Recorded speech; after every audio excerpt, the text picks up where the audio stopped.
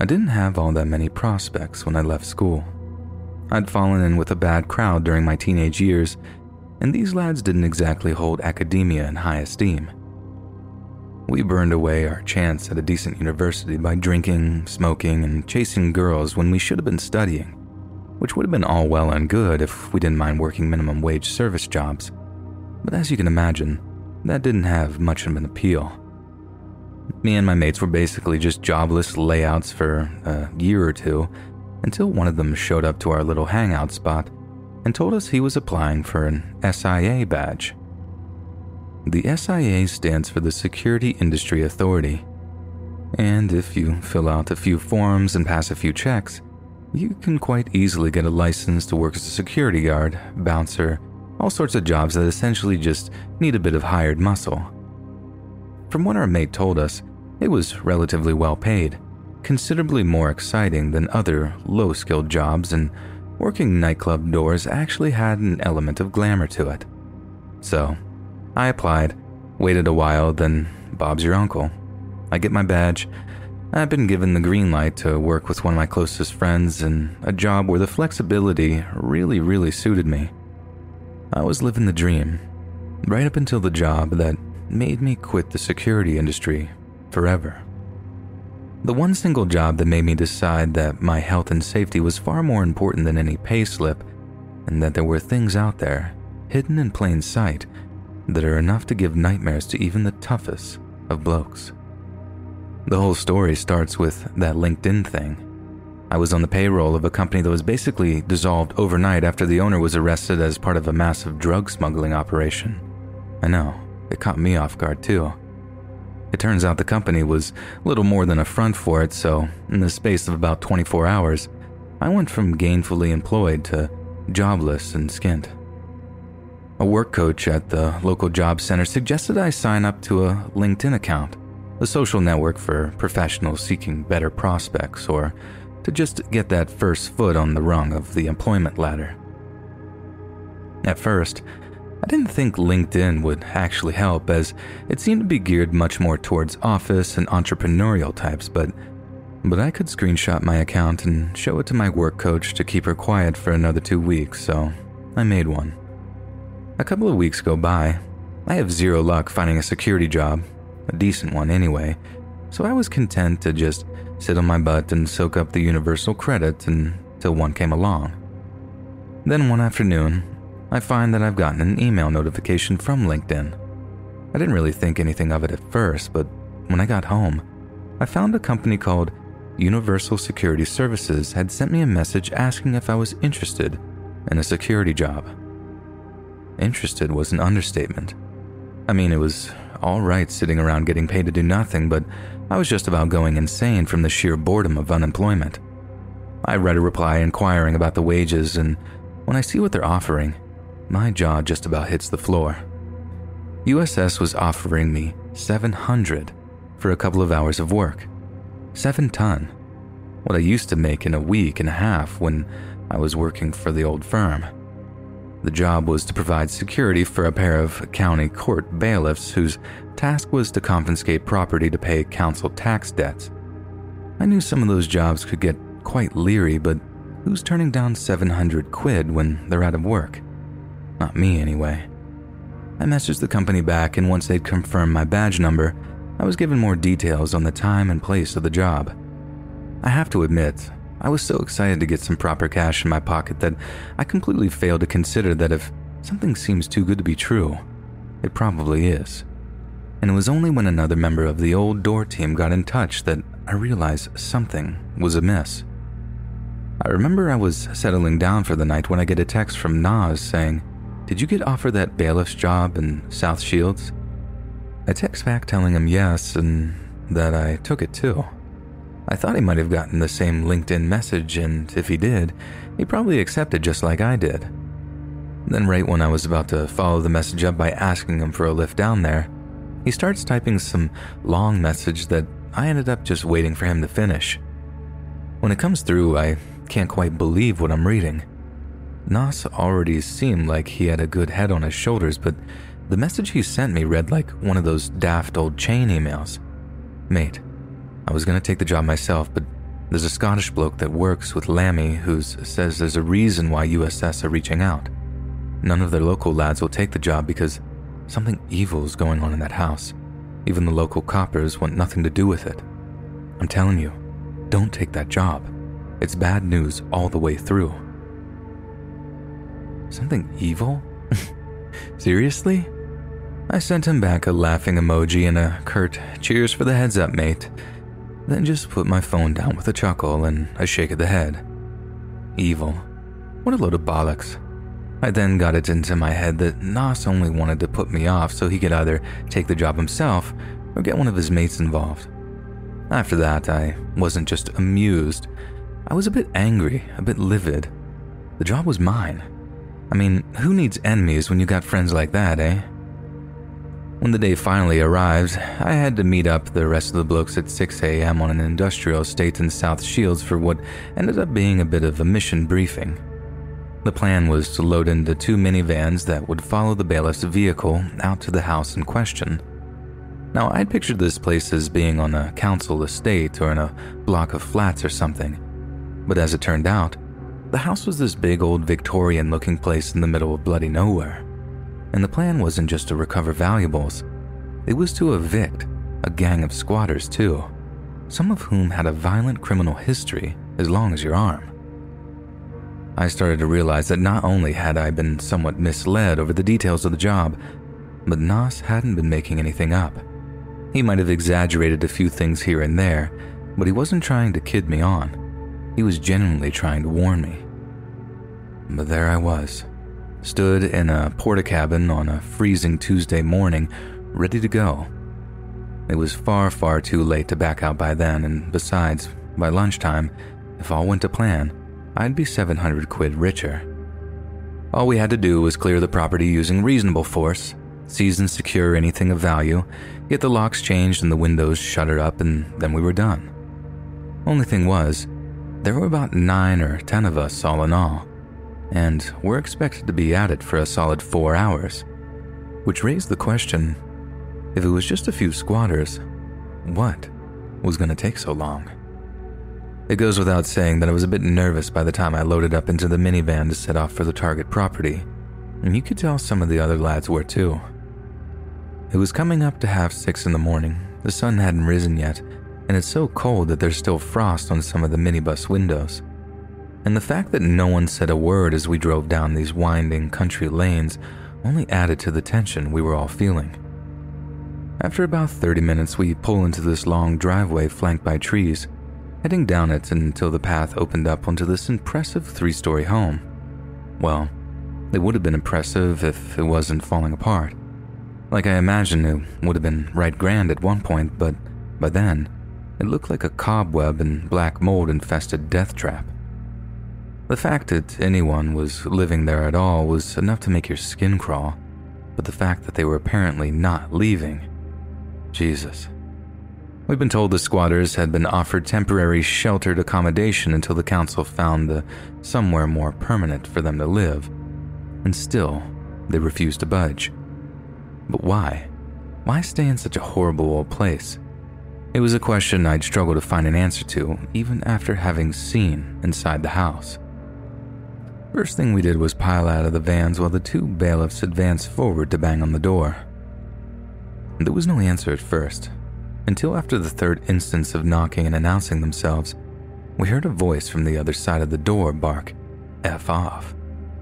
Now, you would think we would just kick the door in at that point, but part of the bailiff's writ is to ensure as minimal property damage as possible, in which case, they generally bring a locksmith along to either unlock the door of the foreclosed property or simply take the bloody thing right off of its hinges.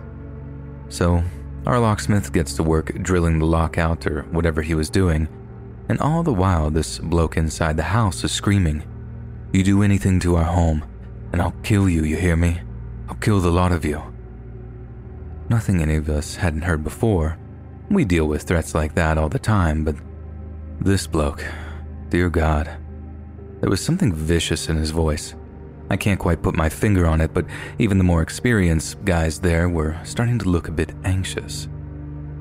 There were 2 lads covering the locksmith and the bailiffs up near the doorway, just in case anyone tries to burst out and have a go at the locksmith. And it's a bloody good thing they were there too, because all of a sudden, the front door opens, and this bloke starts swinging at the locksmith and the security lads with what looked like an old mallet. They back off, he slams the door again, and we're left having to think of a plan B. What ends up happening is a few lads went around the back to gain entry to the house, with a few of us holding the front door closed so the soft lad inside can't swing at us. All the while, the locksmith cracks on with his job of drilling the lock. All goes to plan, and within about 10 minutes, we're all piling into the house. We're gripping anyone who puts up a fight while going room to room and telling everyone to pack up and leave. A few of us took a few punches in the process, and one fella nearly had his head cracked open by a blow from that mallet, but aside from that, we all got out unscathed. Now, I only saw the living room of this house, and I can assure you it was bad enough in there. Filth and drug paraphernalia all over the show. And there was also some pretty creepy looking graffiti daubed all over the walls, those satanic stars and upside down crosses and the like. But I only realized how bad it was when things had calmed down a bit and we were inventorying items for seizure. Like, it wasn't until the adrenaline had stopped coursing that I realized just how bad the place smelled. Granted, there was the smell of rot and mold everywhere, but right around the staircase was the most awful, putrid, rotting smell. So bad that we were actually quite hesitant to clear the second and third floors at first. Then a few minutes in, we hear a bit of commotion coming from one of the upstairs rooms. Then all of a sudden, one of the lads comes running back down the stairs and out into the driveway, where they just started puking their guts up. This obviously got the attention of quite a few of the lads, even the ones playing crowd control with the evicted squatters. And when someone approaches him to see if he's alright, this bloke just starts shouting, "I'm not going back in that house. No chance. Don't even ask." We had to swap him out for one of the other guys outside, not that any of us fared any better. Because what freaked that fella out so much was honestly one of the worst things I've ever seen in my life. One of the upstairs rooms had been decked out like a kind of nursery. Whoever had been living there had drawn all over the walls in different colored pens. There were kids' toys dotted around the filthy wooden floor, and in the corner of a room was a single child's cot. I can barely even bring myself to type what was in it. It was the saddest and most horrifying thing I'd ever seen in my life, and I'm sure you can all guess what it was. Surrounded by dead flowers and grimy stuffed toys. As you can imagine, the police were down there in force before you could say active crime scene, and we were all questioned on what we'd seen and heard as we entered the property. One of the blokes that had seen the nursery was crying his eyes out. I heard he had kids of himself, so I suppose seeing something like that hit him quite hard. Obviously, I could only tell the officers what I'd seen, which was all bad enough. But from what I heard, it got so much worse the further towards the attic you got. One bloke said that when he'd poked his head up there and seen all sorts of creepy stuff, little shrines and things made of twigs. Basically, every bloke there had some horror story from what he'd seen in one of the rooms. And you know it's a bad one when hard cases like that are shaken up. The squatters were arrested. We were given a lift back into town and paid in cash, and then that was that. We went from a pure horror show to back to normal life in the space of a minibus ride. And to say we were shaken up would have been the understatement of the century. Some of us ended up in Weatherspoons around 11, and we had a heavy liquid lunch to decompress and drown out what we'd all just seen. I remember checking the local newspapers for news about the arrests, and there was nothing, not even a small mention. And I ended up having to check the website of the local magistrate's court to find out any charges. Rest assured, the squatters were charged with a variety of things, including wrongful death of a child or something. And since two of them were the parents, the whole thing was basically a case of neglect. After that, I decided on a serious career change. I worked in a Primark for a few months, enjoying the change of pace, but after a while I just couldn't bring myself to put on the security jacket. After what I saw in that house, after the nightmares, and worrying if I'd been pricked with some HIV-ridden needle or something, I just didn't have it in me anymore. I went back to college, got a diploma in web design, and now I do okay working freelance for different clients. Mostly small business who need the hands-on services that the likes of Squarespace just can't provide. I can't say I ever really tried to forget what I saw that day. The memories ebb and flow as they see fit. Sometimes I'll go for months without thinking about it, then seeing a kid in a supermarket just sort of sets me off. I suppose some things you just never forget. They're always with you, and they become a part of you.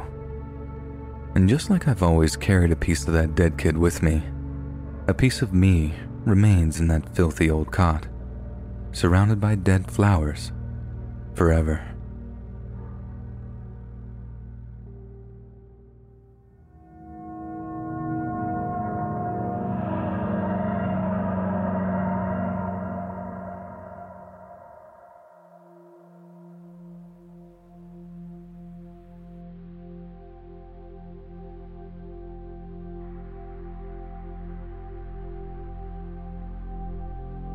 When you think LinkedIn, it's probably the last place you expect guys to be sending creepy DMs to girls.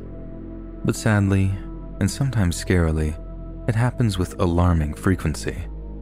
It's a problem that me and many other girls have experienced while using the platform. So for a couple of years, me and a group of like-minded people have been campaigning for social media platforms to improve their privacy systems, including blocking and reporting methods to ensure the safety of women and girls online. But all my campaigning has been promoted by a very close call of my own. I work in photography. It's been my passion ever since I was a little girl, and I managed to get my hands on my mom and dad's old Polaroid camera. The digital revolution only made it even easier for me to practice my vocation, and by the time you get to the Galaxy S21 Ultra, mine's charging on my desk next to me, you can do almost everything a professional photographer can do with a device that can fit into your pocket. But there's something very authentic and gratifying about the old-school darkroom processes, and it feels like you're birthing something special instead of just capturing a passing image. And although it's more expensive, I pride myself on offering my clients a choice of both. And a great way of me meeting new clients and potential employers is LinkedIn. It's honestly a great app, and I really do recommend it, but like I said, its user base contains just as many creeps as every other kind of social media. It might be a comment about what you're wearing in your profile picture, or asking, would you relocate for the right role, or the right man, winky face. Or in my case, it might be considerably more insidious and dangerous. Because one day I get a connect from a seemingly normal guy asking me if I'm interested in doing a photo shoot for him. I'm naturally a little bit skeptical, as he's being quite cagey about what the shoot entails, and the last time that happened, it turned out to be a couple wanting to take pictures of, you know.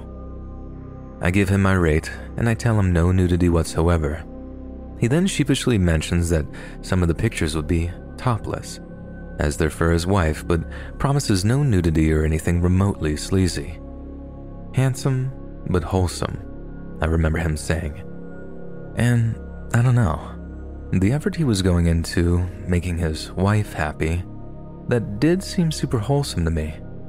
I guess I let my feelings speak for me, but I accepted his offer and told him that we could meet at some studio space I had a share in downtown. Public, neutral ground, on-site security, safe. At least I figured it would be, because if I'd had any inkling of what would be in store for me in that studio, I'd never have met that guy there that day. So, on the day in question, I met the guy at the studio space I mentioned. He looked kind of nerdy, curly brown hair, glasses, looking rather unassuming in his poorly fitted navy blue suit. He seemed really anxious too, like almost verging on innocent. He told me he'd never done anything like this before, and I really did believe him on that. Taking your clothes off for any reason can be very, very nerve-wracking, especially when the opposite gender is involved, which is half the reason I tend to avoid shoots like that. People's nerves are frayed around the edges, and it can make for a really bad atmosphere between you and the subject, which is the polar opposite of what makes a good photo shoot.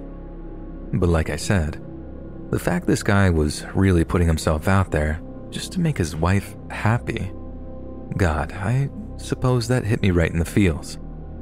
I plugged the door code in, welcomed the guy inside the studio, and then asked him how he'd like to start. For example, if he might like a few professional-looking shots since he appeared to be in his work clothes.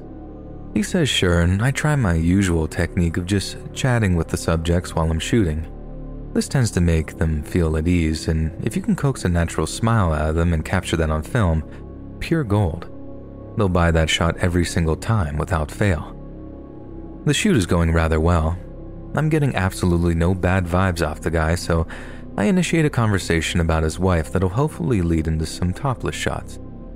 At this point, I should really add that it was pure altruism that had me gunning for shirtless pictures, as I'm entitled to charge a premium for such shots, and the guy had agreed to that. If he turned out to be a creep, I could just avoid those kind of shots entirely, but since he'd yet to start acting weird, well, go figure. At first, the way he was talking about her was as sweet as I could imagine it would be. He was talking about how there was no one else in the world for him, that he'd known her for years before he'd finally decided to pluck up the courage to ask her out. He said she was everything to him, the first thing he thought about in the morning and the last thing he thought about at night.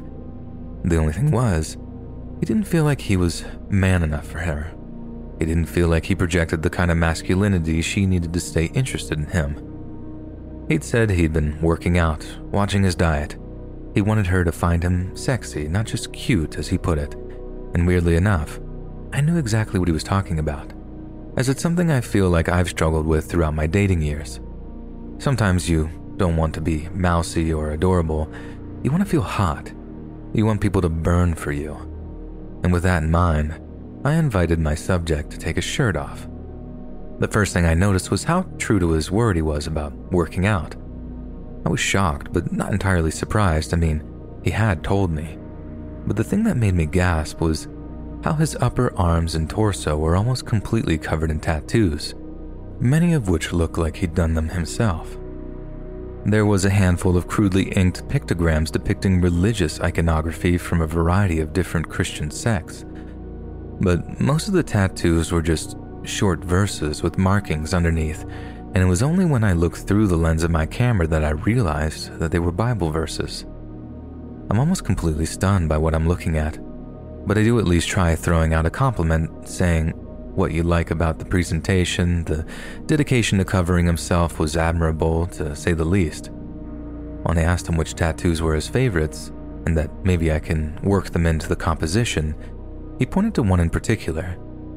I had to look it up to get it exactly right, but it was this one. Genesis 2:24. Therefore a man shall leave his father and his mother and hold fast to his wife, and they shall become one flesh. He told me that's how he felt about his wife, that they were of one body and one flesh. But unlike before, when all of his romanticisms just came across as sweet and wholesome, I started to find his philosophy deeply disturbing.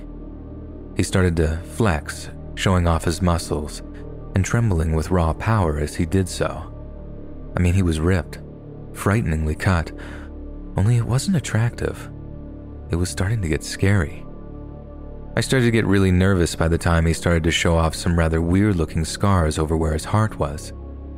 At first, I thought it might have been chickenpox scars or something, albeit in a very localized place, I guess you could say. But he went on to tell me that he'd traveled over to Italy a few years prior to take part in a kind of religious flagellation ceremony where he and around 30 other men repeatedly stabbed themselves in the chest with a kind of needle comb. I don't have anything against organized religion as such. People are free to practice whatever they want in my mind. But someone who hurts themselves because of how much they love God? I don't know. That just doesn't sit right with me. If there is a God, I don't think they'd want their children hurting themselves. Yet the thing that actually terrified me of the guy, not just nervous or cautious or whatever, was what he said towards the end of the photo shoot. I decided to ask him about his wife a bit more, just to kind of get him out of such an aggressive macho headspace. And that's when he started to giggle. I can barely describe how horrifying it was to hear such a childish, infantile giggle come out of such a monstrous form. And the more he talked, the more I realized something about his wife, and that's that he didn't seem to know all that much about her, only that he was counting on her being impressed by his topless photos, which by that point were far creepier than they were alluring. I wrapped the photo shoot up as quickly as I could after that. As much as they'd come on slowly, I never felt such a threatening aura come off of a subject in all the years as a photographer. He paid on time, left me a positive recommendation, and after that, I told myself I'd never have to deal with him ever again. But it was only later that I realized something truly terrifying about the guy, or rather, call it less of a realization and more of a theory. The way I see it, he didn't know much about his wife because they hadn't met.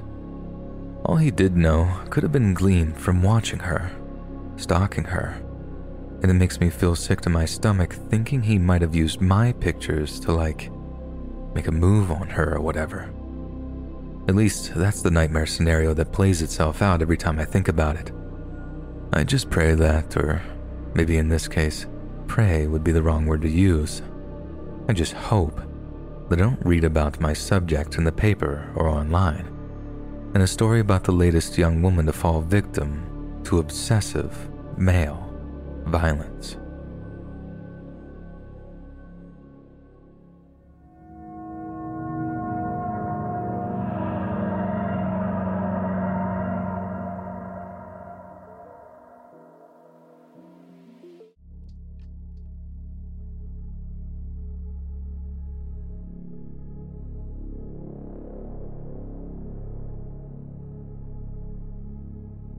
After years of hard work, I graduated from a Pennsylvania college with a degree in biochemical engineering. Biology had fascinated me ever since I was a little kid. All the natural processes that give rise to life, the daily chemical miracles that somehow continue to allow the world to go around. People worry about the shipping industry, how it's the lifeblood of the world, and we'd be screwed if some big old ship decides to sink the Suez Canal.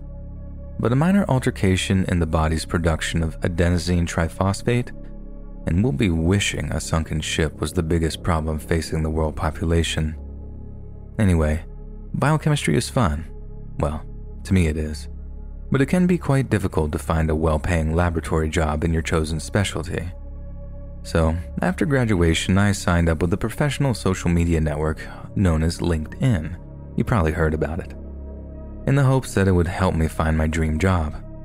I sent out a few applications, had my hopes of working in some of the top biolabs on the East Coast dashed by a few polite rejection messages, and as the weeks went by, I felt my frustrations grow. Then right as I was about to throw in the towel and get myself a job at Arby's, just so I could pay the rent, I get a message from a company out on the West Coast asking if I was open to relocating for the right position. I replied that it depended entirely on the rate of pay, as the West Coast was a long, long way away from my loved ones back home, and when they gave me a ballpark figure that was 6 digits long, my mind was made up. Now this brings me to my next important point regarding high-paying science jobs: ethics. I heard that Robert Oppenheimer was paid a salary of $10,000 in the 1940s for overseeing the creation of the most destructive weapon in human history, the equivalent of about $210,000 today. I know real estate agents that are on more money than that from just flipping houses, while those with 10 or 20 years experience on the front lines of the cancer cure effort are on less than half that amount. So, the question persisted. Exactly what did this company want me so handsomely to do? Their extra vague biotechnician job title certainly wasn't giving me any clues. What with its long list of duties so generic that it wouldn't have looked out of place on a janitor's application. The company assured me I'd be given a full brief and training period should I be selected for the position, and that my interview could be conducted via Skype. But due to company policy, they weren't at liberty to discuss the details of the project I was being hired for. All that mystery, the intrigue, the possibility of working on a project that might actually change the world for the better, it was intoxicating. Was it a breakthrough malaria treatment? Perhaps a radical kind of vector therapy? Something to do with stem cells? The whole thing threw my imagination into overdrive, and I arranged an interview as soon as I could. I think that was my one big mistake, getting so wrapped up in the glamour of how clandestine it all was that I didn't stop to wonder if it was all just too good to be true. Despite being fairly uninformative, the interview went really well, and I was invited out to the coast to sign an initial 6-month contract with the company that, for obvious reasons, will remain unnamed. I managed to talk an Airbnb owner into giving me a cool 20% discount on a 6-month stay, but honestly, money didn't matter at that point.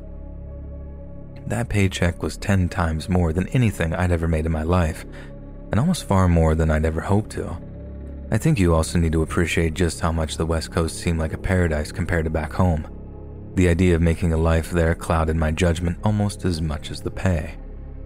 So, within the space of about 10 days, I'd gone from living in a crummy downtown apartment to renting in a fully serviced oceanside condo. I was on the top of the world.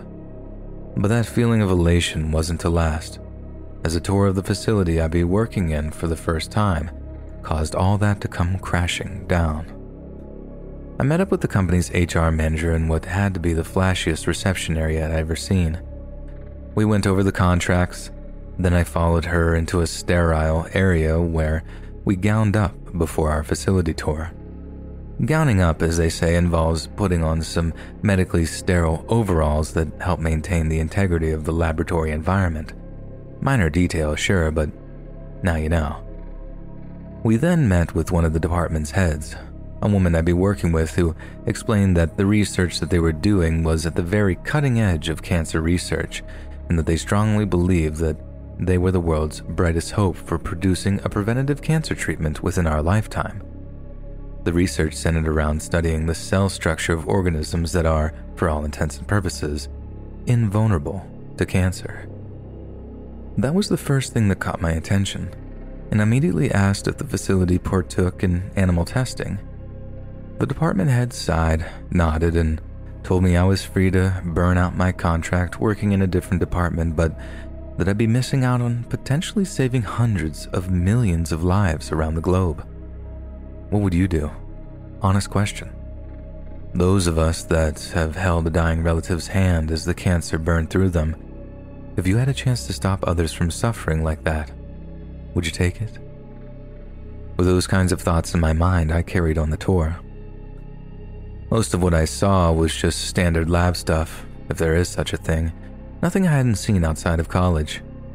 But the deeper we got into restricted areas, the more I started to see equipment that was probably worth more money than I'd make in a lifetime. And it wasn't just pretty gadgets I saw. I started to see some pretty disturbing things too. Lab technicians were dissecting small, bloody animal corpses, while others appeared to collect samples from various internal organs. These animals looked newborn too, hairless and still covered in what I assumed was amniotic fluid. When I asked what they were, I was told that they were naked mole rats. I should have guessed really, as I knew that naked mole rats, yes, the same kind from the Fallout series, are resistant to cancer, with leading scientists concluding that it's due to interactions with their natural environment.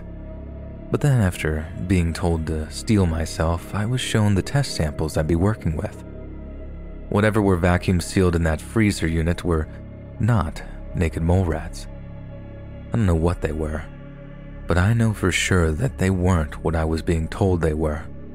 They sure did look like some kind of rodent, that they were something slightly simian about the shape and the eyes and the arrangement of the creature's infantile limbs. I was told a lot of new team members found themselves going through a period of acclimatization when it came to the test subjects, and that I still had the chance to work in another department. One question really swung it for me, and that was me asking where they got their samples from. When I was told that was confidential information, I told them I wasn't interested in working for that department. I told them that I was a squeamish vegetarian and that I'd be happy to run out my rather lucrative contract elsewhere. I was assured it wouldn't be renewed if that was the case, but I didn't care. I didn't even think I've got the words to describe how creeped out I was. But not just creeped out, disgusted. I went back east after my contract ran out, considerably richer in some ways, considerably poorer in others. I'm much more careful when it comes to what jobs I take now. At least, I try to be. I have to be after what I've seen, what I know. Because like I said, ethics are important.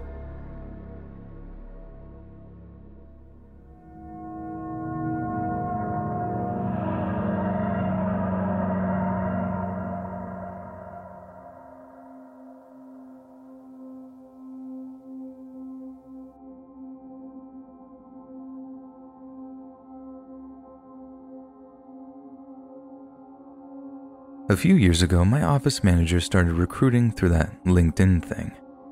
I imagine it was just much more convenient than the old school system of paper resumes, but myself and my colleagues noticed a considerable dip in the quality of the applicants. Mike, my manager, said one kid showed up to interview for the position of office assistant and literally laid on the couch like he'd just finished a full-body workout before greeting him with, "What's good, bruh?" We had a good laugh about that one, but there was one other incident that proves tragedy plus time doesn't always equal comedy. Anyway, Mike found someone he liked for the office assistant job, so he gave them a trial shift to see how they gelled with the rest of the office. They turned out to be this college-age girl, kinda shy, kinda ditzy, but friendly enough. Her trial day went okay, I guess, so Mike offered her a full-time job that included a month's probationary period. I'm not sure what it's like in other jobs, but the probation period is something that all of our employees are subject to, just in case they turn out to be crazy or whatever. So cut to this girl's first full day on the job, and Mike is showing her around the office a little more, going through some more of the stuff that'll be expected from her. He leaves her in the break room with a, "Come get me when you're done, we'll move on to the next thing," and the morning passes uneventfully. After lunch, everyone comes back and a few of us go to the break room to grab a coffee. First sip and I almost spit it out. I mean, the office coffee was bad at the best of times, but on that day it tasted even more bitter than it usually did. I ended up just tossing mine out and getting a water from the vending machine, and on the way back to my desk, I asked a coffee-drinking coworker, Craig, what the deal was with the coffee. He admits that it's gross, but hits me with a better than falling asleep at the keyboard while he carries on sipping his bitter coffee. Craig gets up a few more times to get more coffee, and by that point, almost the entire office is wondering, A, what is wrong with the coffee? And B, if the machine is dirty, why isn't it cleaned regularly? One of my coworkers ends up going to see Mike in his office to put question B to him, but they return to the desk telling me, Mike says he asked the new OA to clean the machine this morning, so it can't be that. I think the machine's just old. We need a new one. I don't think it was even 5 minutes after that little exchange that coffee-drinking Craig starts acting funny. Like the way our office is positioned, he pretty much permanently has his back to me, but even from that point of view, I can tell something is wrong. He's sweating so hard that the back of his shirt is soaking up the perspiration. He's breathing so heavy that I can actually literally see his back rising and falling. Then right as I'm like, "Craig, buddy, you okay over there?" Craig slowly spins in his chair, then proceeds to unleash a torrent of puke all over the carpeted floor. And with the carpet being a kind of beige color, we can all quite clearly see the streaks of red in Craig's vomit. Streaks of red that were quite obviously blood. Complete and utter panic ensues in the office as Craig eventually falls out of his chair, continuing to retch up all kinds of mess until the EMTs arrive to stretcher him away. He has his stomach pumped, spends the night in the hospital, and the word eventually gets back to us that his stomach had contained high concentrations of caustic cleaning fluid. Office management opened up an investigation, but the answer was in plain sight the whole time. For those of you that haven't figured it out already, the cleaning fluid had been in Craig's coffee. Obviously not in high enough concentrations to kill him, But after 3 cups, the contents of his stomach had become seriously toxic and was bursting blood vessels in his stomach lining, hence where the blood came from. Apologies to any doctors out there that if I gotten that wrong and the blood came from somewhere else, but all my info is right off of the grapevine. I never actually talked to Craig about it. He ended up quitting and suing the company, actually. And as for the office assistant, the one who actually left cleaning fluid in the coffee machine's water tank before filling it up again, I think they only narrowly dodged criminal charges after they were fired. But yeah, that's definitely the scariest thing that's ever happened to me on the job, with losing a month's worth of work due to a server crash coming in a very close second.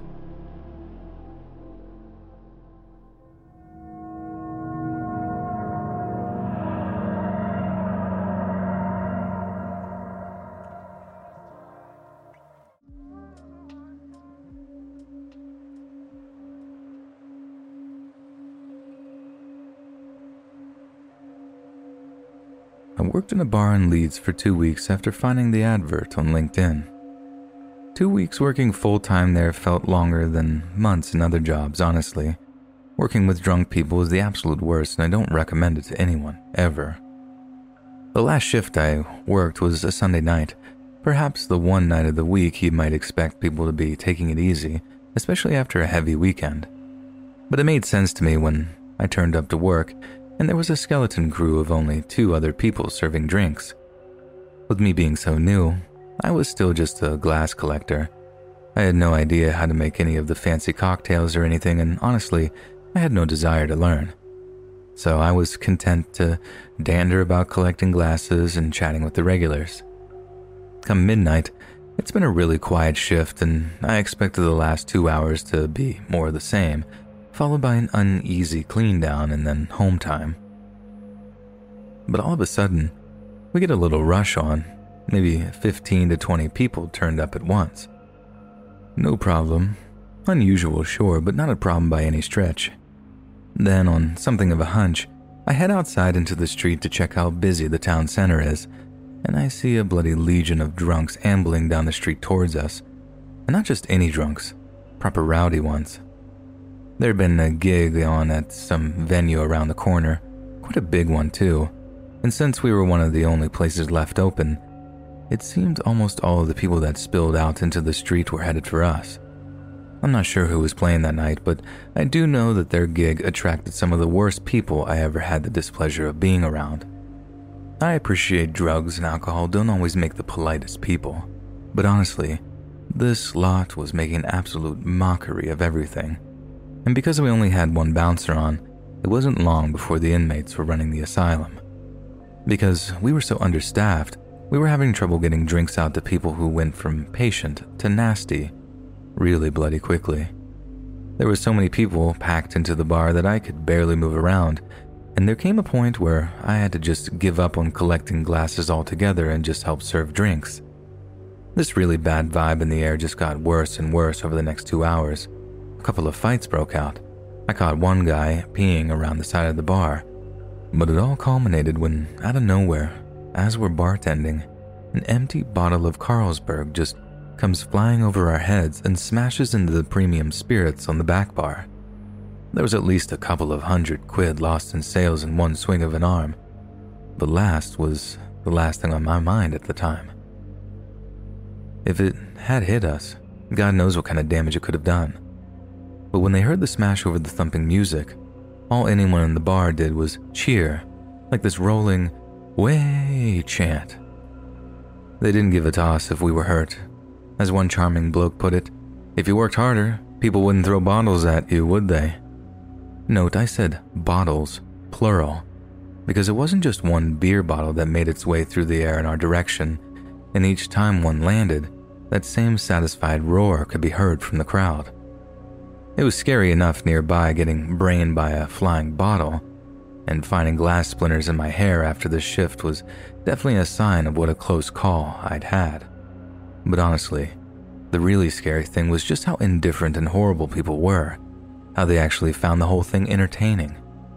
I've had people tell me that alcohol turns people into things they aren't, but I'm much more of a fan of in vino veritas, or in wine there is truth. I think that filthy, lecherous, violent mob is actually what we'd all act like if we thought we could get away with it. And even then, I think we sort of got off lightly, because at the end of the night, when I was brushing and sweeping the floor, I ended up mopping up blood, and not one, not two, but 3 different patches. God knows what happened there. I know I didn't see any ambulances or anything turn up, but in one patch, there was so much of it that whoever was bleeding couldn't have walked far without passing out. The next morning, I was courteous enough to at least call to say I wasn't going back. I just couldn't.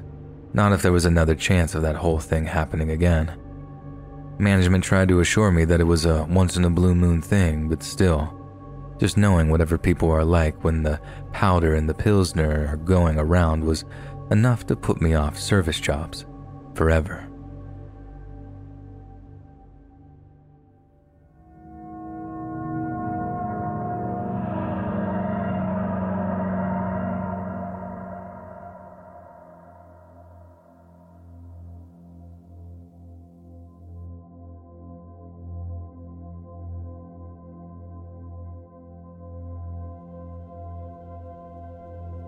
I got an offer to be a commie chef at a garden festival in Frodsham, which is basically a really posh rural part of Cheshire. The gig was offering posh nosh with all of the mobility of a burger van, and since the company involved was offering a rather generous rate of pay for just a weekend's work, I couldn't exactly afford to turn it down. So on the day in question, I drive out to Frodsham, park my car up, and start looking around for the food service facilities. They look quite nice from the outside, and the guys on the line look like they were having a right good laugh. But when I actually got to grips with the service, I started to see how this catering company had tried to cut as many corners as possible to maximize profits. I honestly couldn't go into it without boring the life out of all of you with chef speak, so I'll just tell you one thing that really mattered. Most of the kitchens I've worked in lay grip mats down in places that can get particularly slippery, a basic health and safety measure that's become bog standard across the catering industry. But not only was there not a single grip mat in that entire kitchen, but whatever they used for flooring was extremely slippery once it came in contact with even the smallest amount of liquid. And it wasn't long until the entire place became a great big bloody death trap. The whole thing came to a head when there was a horrendous accident involving a plate of hot duck fat. I didn't see what happened, but God, did I hear it. It was this clattering of pots and pans, followed by this absolutely blood-curdling scream. I'd honestly never heard anything like it in all my years of professional cooking. From what I understand, someone slipped and fell into something. Both guys then went down with one grabbing the handle of a saucepan on the way. This saucepan happened to be full of hot duck fat that was being used to make the confit ham hock. Boiling, burning, sticky duck fat that clung to that poor guy's face. The wounds were absolutely horrendous, like his skin was peeling and blistering in sections, and I think some of the fat got into one of his eyes because he kept saying, "I can't see, I can't bloody see." Actually, you know what? It looked like a horror movie makeup, like the practical effects you see from 80s and 90s gore fests. And the fact that it was real, it was his actual skin. Christ, it makes me queasy thinking about it even all these years later. That was Saturday afternoon, only about 4 or 5 hours into service. I'd never walked out on a job before ever, but I walked off of that one. All it took was the head chef telling me to bloody get on with it when I told him about how dire it was in the kitchen. If I was just some novice having a flap about nothing, fair dues, but this was serious. That guy was carted off to a hospital in an ambulance with the words skin and graft being thrown around, and there's the head chef telling me to just crack on with it. Nice chance, mate. Someone had suffered life-changing injuries on that line, and nobody gave a toss because all they were thinking about was their wallets. But I'll tell you what, that means it hurt all the more when that bloke took them to court and got a Brewster's settlement from it. But seeing how little anyone cared, that was the scary part. People really are their worst whenever money's involved.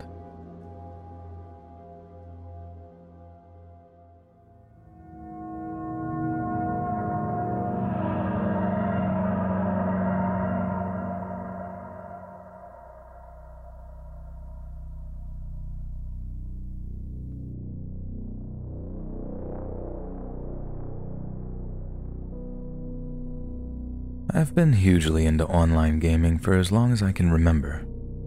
As many others might testify, beating your friends on split-screen Mario Kart was fun, but beating some faceless stranger on Age of Empires 2 was a legit rush.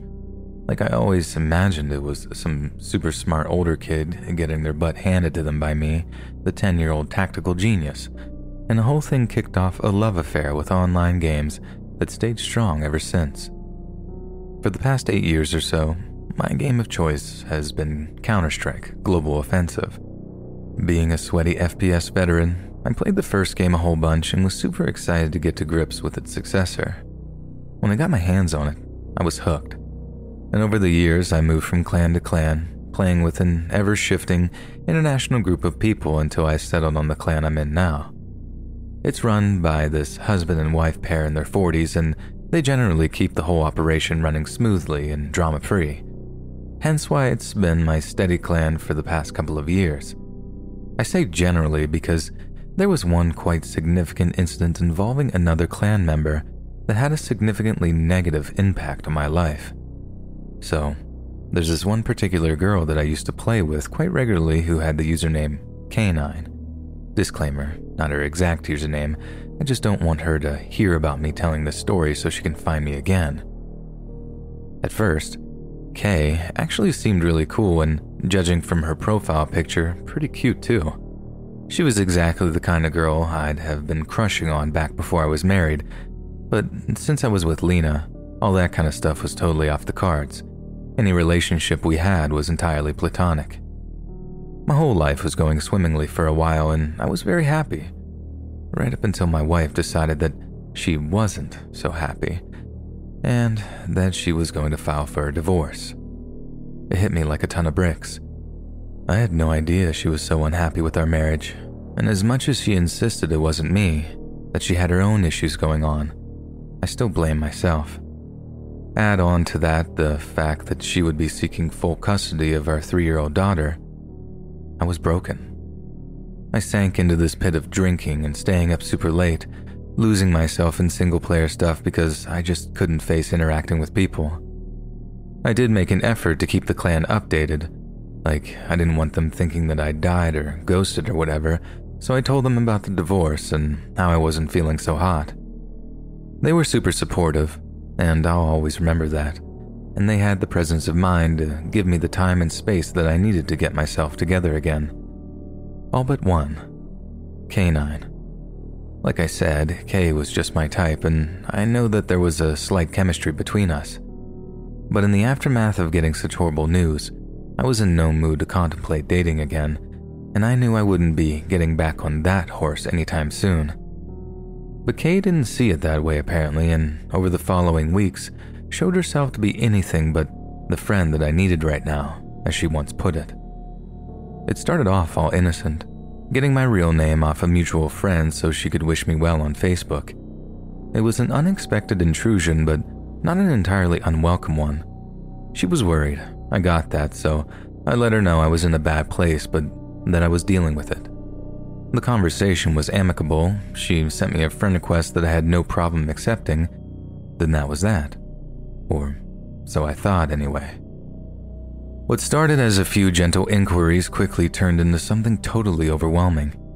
After a week or so of getting messages from K9, the tone had gone from kind and understanding to weirdly accusatory. A perfect example of this is when she messaged me something like, "I need to hear more from you. Not hearing from you is only making me feel worse. You need to understand that your actions have an effect on those around you." Now this is like one of the lowest points in my life, and she's sending me messages like that. It didn't just make a depressing situation all the more draining, it actually turned a switch in me, and I started to feel anxious and angry towards her. This is about the time I just started ducking her messages entirely. I didn't need that kind of drama in my life.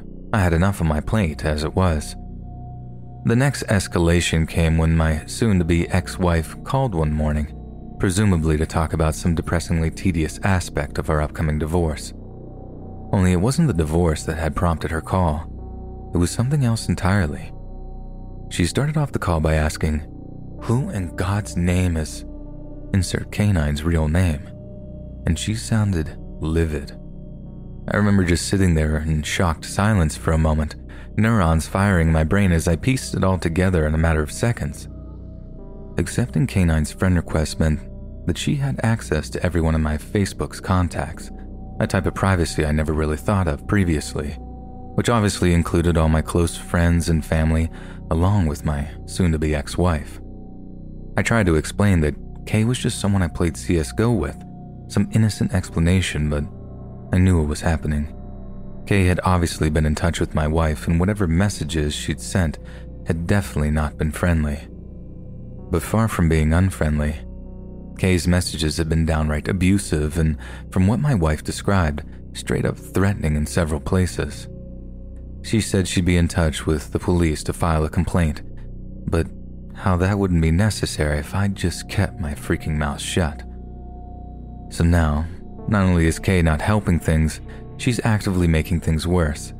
And what's more, her behavior is reflecting badly on me too, as my ex's divorce lawyer would most definitely use her messages in any kind of custody battle. So, for the first time in about a week, I reached out to Kay to ask her to stop what she was doing. It was a well-worded, polite message which I actually redrafted to make it sound as non-confrontational as possible. But still, she took it terribly. She tries calling using that messenger feature, and I won't pick up, and she's just bombarding me with apologies at first, confessing her love until her mood switched and her tone got decidedly nasty. I don't want to go into too many details about what she said. It was long-winded, drawn out, and thoroughly upsetting. But let's just say a lot of it involved my crumbling marriage and my ability as a father, something that really hit home at the time. I was heartbroken, but I had the wherewithal to do the right thing and just cut Kay out of my life. I block her on Facebook, Discord, and Steam, and foolishly think she's gone for good, and that I can do my grieving in peace and get back to online gaming when I feel good and ready. Literally about a month later, boom, the pandemic happens. I don't mean to make light of a horrible situation, but the whole working from home thing was exactly what I needed. I could do my own work in my own space, and I didn't have to suffer through having to go into public during my post-divorce stubble and hangovers period. Naturally, working from home meant Zoom calls galore. I don't think many people have even heard of Zoom before the pandemic, but now I think you'd be hard-pressed to find someone who hasn't. Just imagine owning stocks in Zoom pre-COVID. You'd be Scrooge McDuck-style rich right now. But anyway, one afternoon I'm in a Zoom meeting with my head of department and a few of my coworkers. There's no real agenda. We're just kind of rambling about a new project we were working on, doing it more for the social contact than anything. It's a chill meeting, but I am psyched about the project. Upper management eyes will be all over it when it's completed, and given it's my brainchild, my name's going to be all over it. When all's said and done, I can be in line for a shift up the company ladder, and you can only imagine what that prospect is doing for my self-esteem and confidence post-divorce. I'm drinking less, I'm focused for the first time in months. You get the idea. So I'm not sure if you know how Zoom works, but unless the host sets a password, pretty much any Zoom user can jump into the call to either participate or in some cases, disrupt it. But this is late April, and the fad of moronic YouTube kids hacking Zoom calls hadn't quite taken off yet, so generally speaking, anyone who jumped into the call was a company employee. A little box pops up stating someone's name. They can then switch their camera on and participate at will. So right in the middle of the Zoom call, same old thing happens. A little box pops up and we think it's like Adam from another branch popping in to talk numbers or something. Only the name isn't anything we recognize. In fact, it's not even a name at all. It's just a series of letters and numbers that has us all like, hi, who just joined? This new user isn't saying or doing anything, but we know they can hear us. I just assume we're waiting for them to load in or switch their webcam on or something. But we're left waiting in an uncomfortable silence for the longest time, and only when my head of department threatened to kick them from the call did they actually stream any video. I didn't recognize who it was at first, but when I did, the sinking feeling of pure dread was indescribable.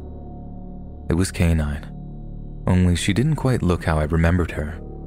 Instead of the cute, bubbly features and shock of blonde hair, Kay looked like she'd lost a ton of weight, and the once glossy long hair had looked thin and greasy. My boss says something like, "I'm sorry, may I ask who just joined?" He's trying to remain polite, but you can see how shocked and creeped out he is by what he's seeing.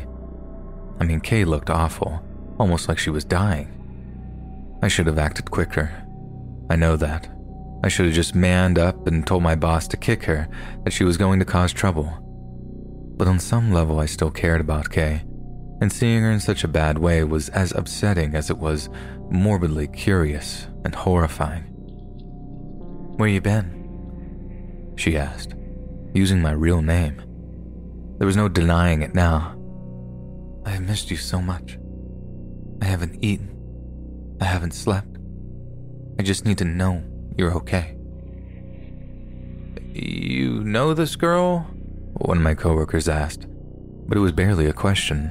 It was more like an indictment, like it was saying something must be wrong with me that I'd know a girl like that, and that somehow it was my fault she was in such a state in the first place. "I don't think I have long left," Kay then went on to say, following up with, "I just wanted to say goodbye, but I wanted to show you something before I go." She backs off from the camera a little. At this point, I know that I should have just hung up or screamed something, but we all just couldn't stop staring. And honestly, I felt like I was in some kind of dream. Raising up her arm, we could all see that she had cut 4 letters into her arm. The cuts looked like they were scabbing over, but still looked incredibly painful, swollen, and possibly infected. But despite the grainy webcam footage, we could all clearly see what the letters spelled. My name. Then poof. She's gone. She hangs up. There's a stunned silence for a moment before my boss says something along the lines of, "I think you should go check on your friend." Next thing you know, I'm kicked from the call. At this stage, she might have just messed up probably the most important meeting in a long time, but I'm honestly too angry and in some ways worried about her. I jump back into my Facebook account, only it's my turn to dig up as much information on her as I can. I send a message over to a guy that happened to be tagged in a lot of her pictures, asking if he's seen or spoken to Kay in the past couple of days. And this is where things get really weird, because I find out that this guy is actually her boyfriend. Yep, her actual long-term boyfriend of 2 years, who tells me that Kay is fine, and that she looked terrible because she's shooting a short horror movie for a community college course she's taking, one in which she's playing some kind of victim. By that time, I'm just stunned at how manipulative Kay is capable of being. She's willing to take a shot at ruining my career because I won't give her any attention, and she's actually unavailable. I'm so angry that I just think, screw it, and tell her boyfriend about everything she's doing. He legit knew nothing of all the harassment and confessions of love, and actually thanks me and tells me he'll be confronting her about it as soon as she's home from college. I still have her blocked, but I figured I can check in with her soon-to-be ex-boyfriend to see how the whole thing went down. But get this. Next time I talk to the guy, he's in the hospital.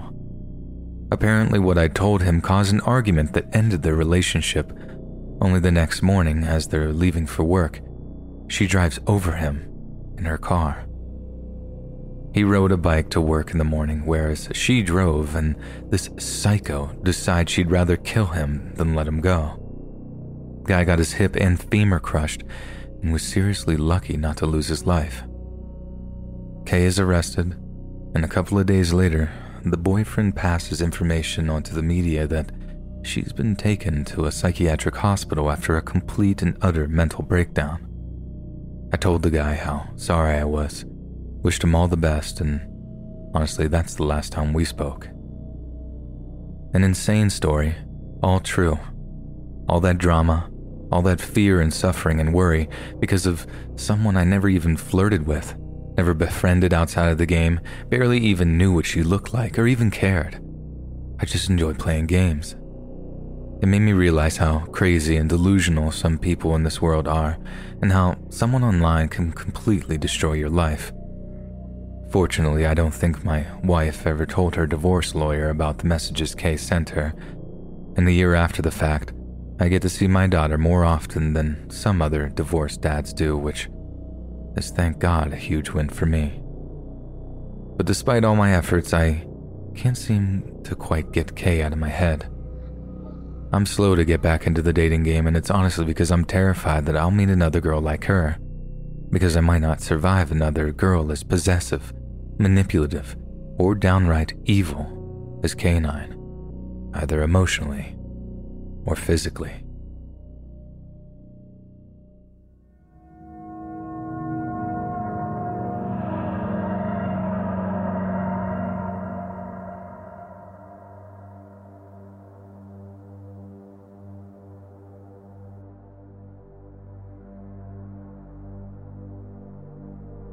Just after noon on Thursday, May 14th of 2020, the 72-year-old Long Island man, Dwight Powers, was participating in a Zoom call with around 20 other people.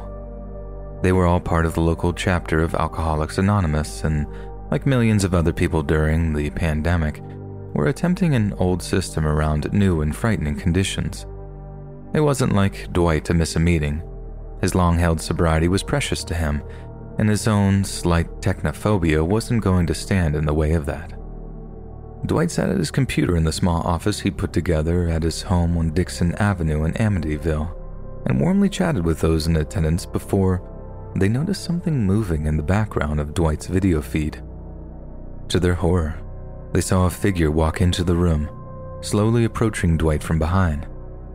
Given that he was concentrating on the conversation unfolding on screen, Dwight was completely unaware that anyone was creeping up on him, and the first he knew of the intruder's presence was when they began viciously beating him about the face and neck.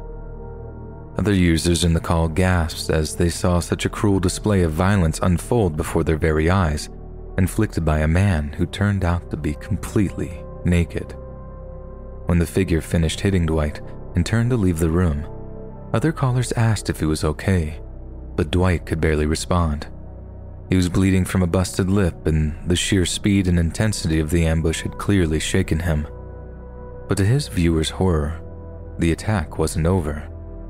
The figure returned to the room holding something in each of his hands, things that glinted in the light of an overhead lamp, and in full view of almost 20 other Zoom callers, began stabbing Dwight in the back and side over and over and over again.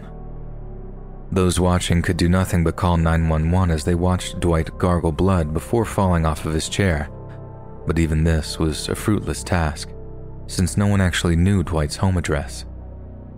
When Dwight fell, his attacker went down with him, plunging the large kitchen knives into Dwight's fallen body in a frenzied and bloody assault, until all people could hear over his computer's microphone were his dying breaths. The callers managed to give a vividly detailed description of Dwight's attacker, thanks to the quality of his computer webcam. But when the police honed in on a man fitting that description, who also happened to have Dwight's blood all over his change of clothes, they discovered something horrifying. That Dwight Powers' murderer was none other than 32-year-old Thomas Scully Powers, Dwight's own son. In a statement given to homicide detectives shortly after his arrest, Thomas Scully Powers admitted stabbing his own father around 20 to 25 times. He told them he returned to the kitchen at one point to change knives because the smaller, cheaper blades kept bending whenever they struck bone, and to fully decapitate his own father in a horrendous, unprovoked attack. Thomas had to use a bread knife to saw through the dense bone and cartilage of his father's spine. Suffolk County District Attorney Tim Sini said, "This is a shocking and disturbing case. By the defendant's own admission, he brutally stabbed his own father repeatedly until he was certain he was dead. The investigation into this horrific murder is still ongoing, but rest assured we will obtain justice for the victim." Shockingly, when Thomas Scully Powers was charged with murder and appeared before a judge via video link to enter a plea, He insisted he was not guilty by reason of insanity. However, a psychiatric exam showed Thomas to be quite lucid, and in light of this, the judge ordered that he be held at the Riverhead Correctional Facility without bail, and that a maximum sentence of 25 years to life should be handed down should Thomas be found guilty. In the run-up to the trial, Thomas's defense attorney insisted that he would be exploring Mr. Powers' mental health and capacity in relation to this incident. It seemed obvious that they would be playing the insanity card, as I'm sure neither they nor the general public could comprehend any sane reason why a man would just murder his own father out of the blue. The prosecution argued that Thomas had murdered his father when he was completely lucid, owing to the fact that he tried to flee the scene when the cops arrived. He knew what he had done was wrong, and had attempted to hide the evidence of his crime by mopping up the blood and disposing of a bloody bedsheet in a trash bag. On top of that, when the cops arrived at the assisted living facility that Dwight Powers called home, his son tried to escape arrest by jumping out of a second-floor window. Despite being injured in the fall, Thomas ran across a busy highway and into a corner store where he attempted to use Dr. Pepper, of all things, to wash the blood from his clothes. Obviously, he was quickly spotted by the store's owner, who called in the police officers that arrested Thomas shortly afterward. In a statement to local media outlets, Suffolk County Police Department said that although they had yet to determine a motive for the stabbing, they could safely rule out any tensions stemming from father and son being quarantined together. Prosecuting attorneys were also confounded by the killing, saying Thomas had mentioned during his police interview that his father had tried to slit his wrist with a knife, but they had a physical inspection that revealed what they characterized as only a slight mark on Thomas's wrist, and dismissed the claim of self-defense as a flimsy attempt to mask a markedly darker motive.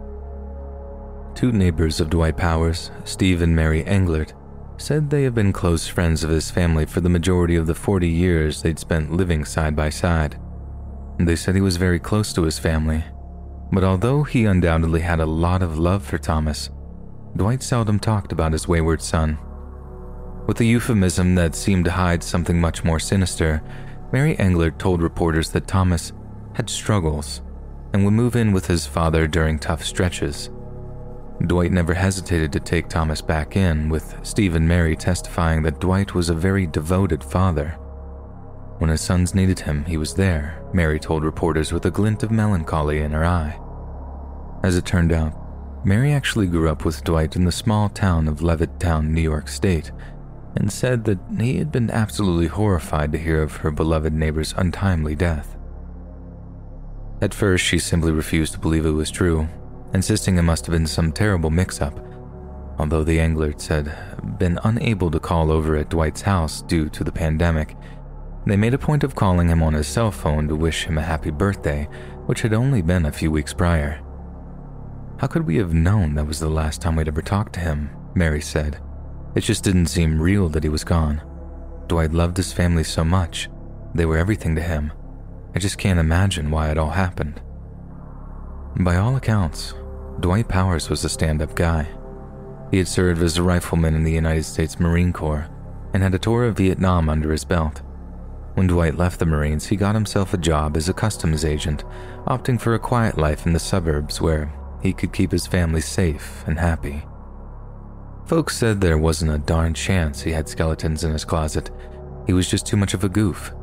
He was 50 years old when he joined a rock band that played charity shows for children's foundations.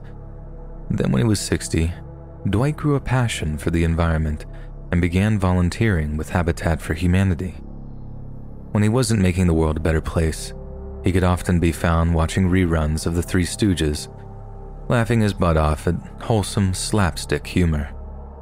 There have been plenty of suggestions that Dwight wasn't the family man he made himself out to be, and that a dark and sordid history of patriarchal abuse led to Thomas lashing out in some kind of psychotic frenzy.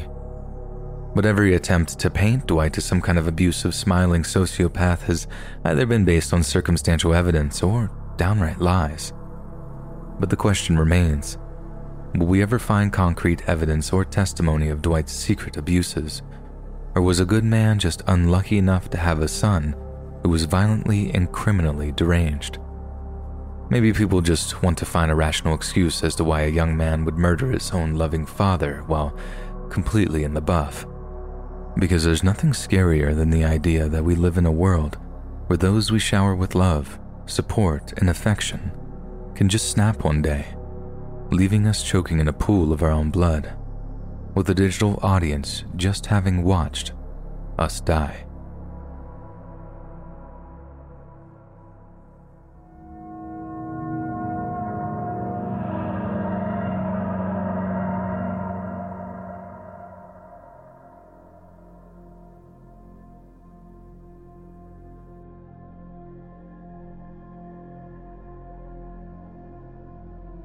It all started with a Zoom call.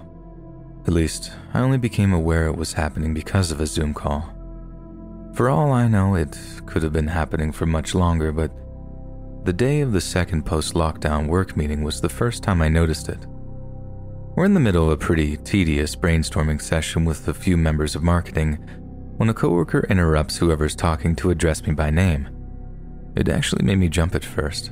I was totally tuned out, so hearing my name brought me right back around again. I respond, "Huh? Yep, I was listening." When I notice the person who addressed me is now closely studying their own laptop screen.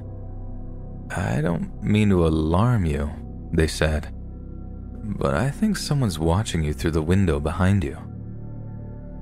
I know exactly which window he's talking about, so I turn, a bit nervous at the idea of discovering he's right, only to see that there's no one there. I'm more relieved than anything, to be honest. I figured he was playing a joke on me because he clocked that I was nodding off during the meeting, and I'd be lying if I said I didn't maybe deserve it a little bit. "Very funny," I said, and a few of the other callers had a little titter at the impromptu prank. "I'm sorry, but I wasn't joking," the guy said. "Did no one else see that?" "I'm so sure." You're probably just seeing things," someone else chimed in, and within a few minutes, the whole thing was completely forgotten. A smudge on the screen, a bit of lag on the call, eyes playing tricks. There were 100 ways to explain it. The truth was literally unthinkable at that stage. A short while later, the exact same thing happens.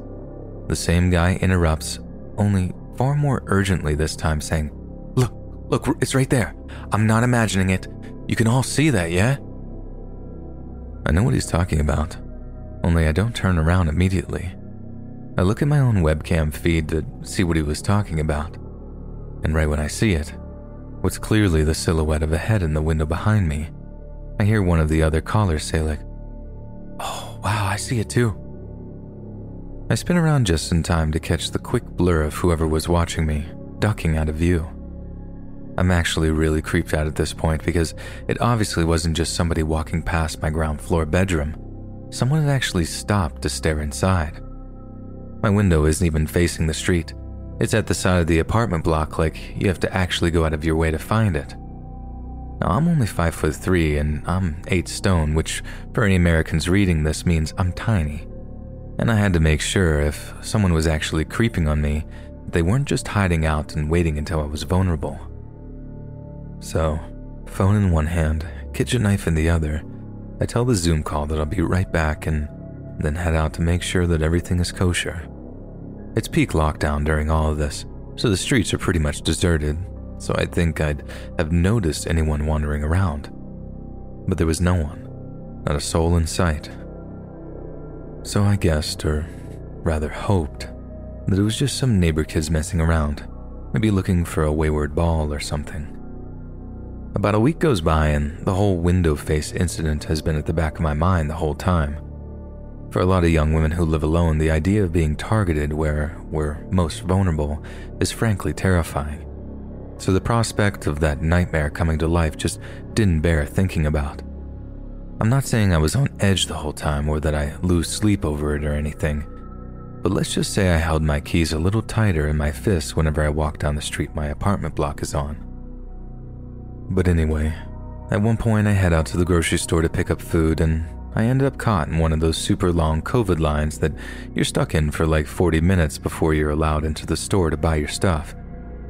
This is on top of the fact that the store near me had implemented this dumb one-way system in the aisles in an attempt to stop the spread. My point is, a trip that would have normally taken like half hour ends up taking more like 90 minutes, and an annoying amount of my day has been completely wasted. So I'm already in a bad mood by the time I get back to my apartment, only to find that the front door has been bashed in. Apparently, there had been a break-in while I was out. If only criminals could work from home. It seemed obvious that it was a burglary at first. All my stuff had been strewn around, drawers and cabinets were opened and emptied.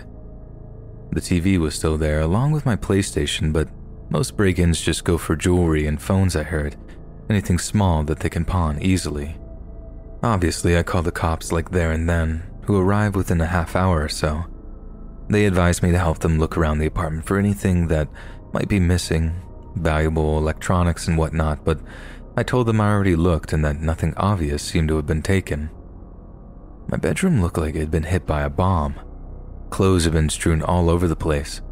Whole drawers had been pulled out and flipped, like whoever broke in was looking for something. One of the cops spent some time looking around in there before he called out to his partner. "Hey, we need forensics up in here," is what he actually said. I asked him what the deal was, if he'd found something that I should know about.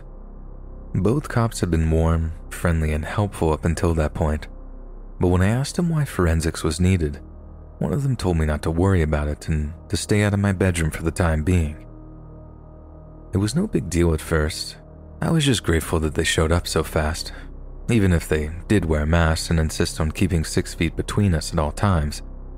So by the time forensics team showed up, I'm out front of my apartment building talking to my mom on the phone.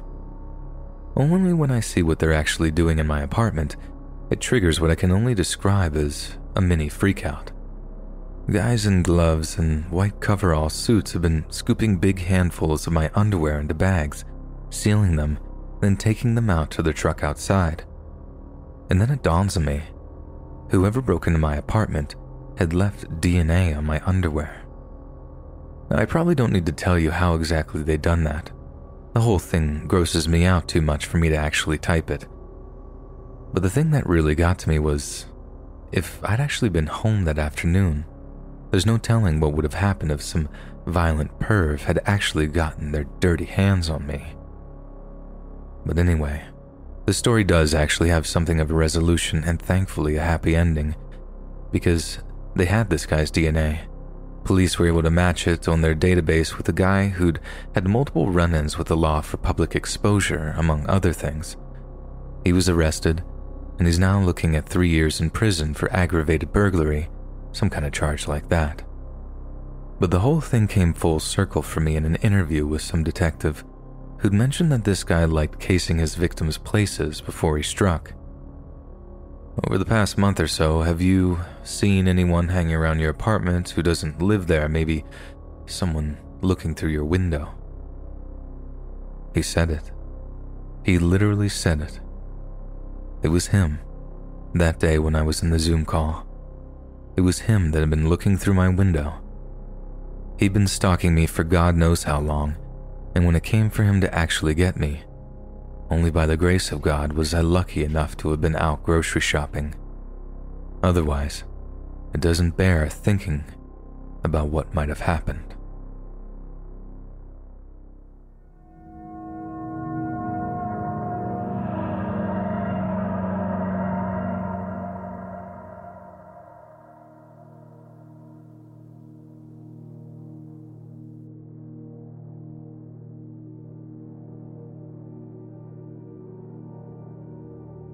Hi, I'm Natalie and I'm a yoga teacher out here in Portland, Oregon.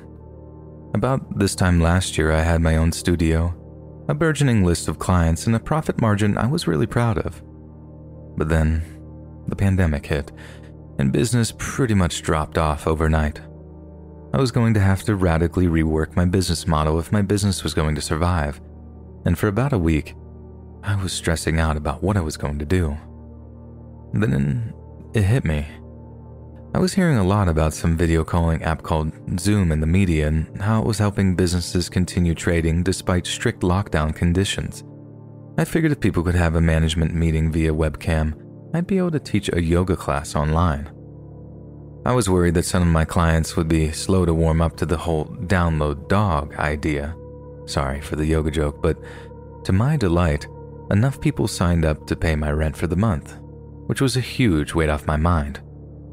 It took a few sessions for me to really get the hang of it, but after a while, I was hosting 2 sessions a day, 4 days a week, and business was still growing.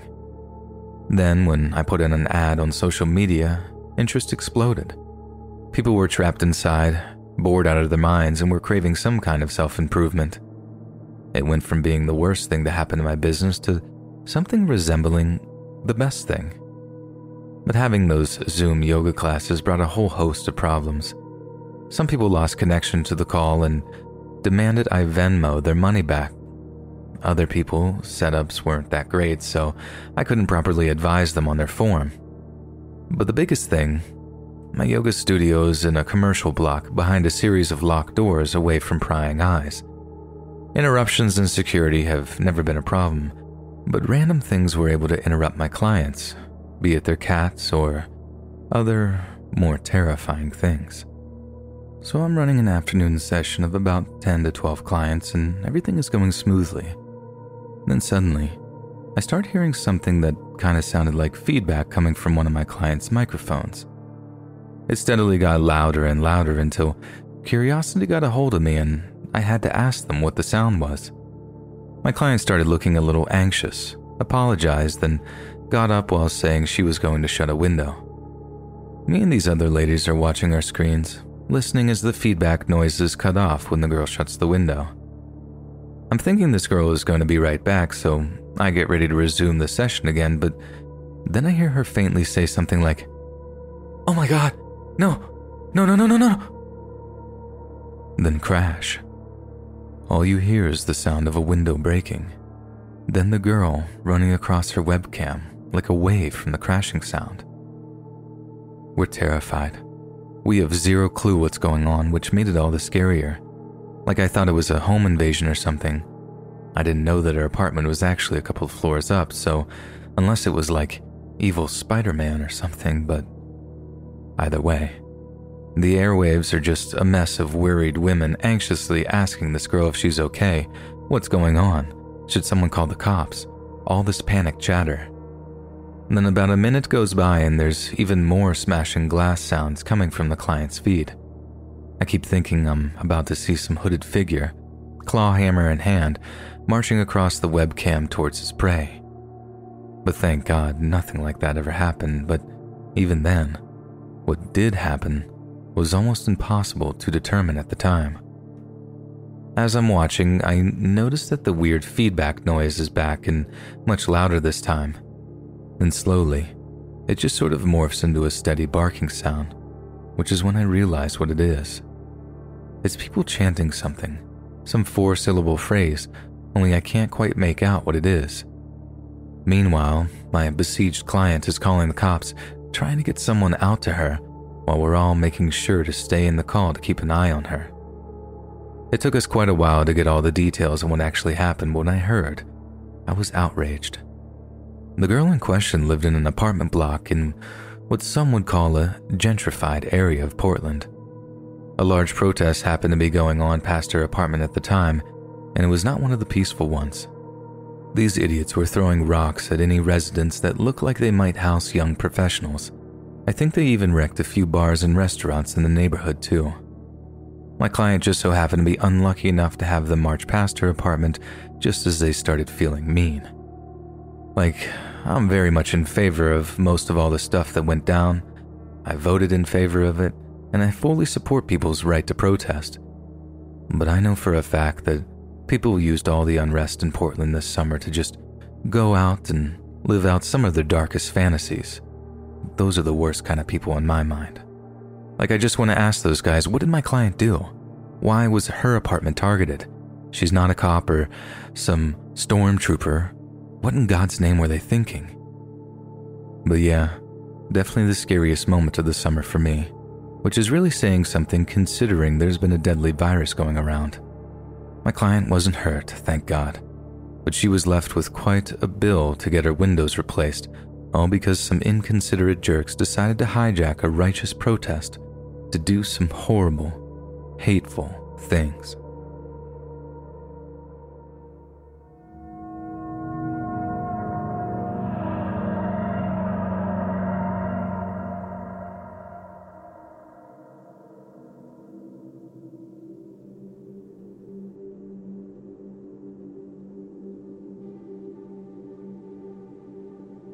On the morning of August 12, 2020, the young daughter of 32-year-old Maribel Rosado Morales was logging onto her computer for her first day of Zoom classes.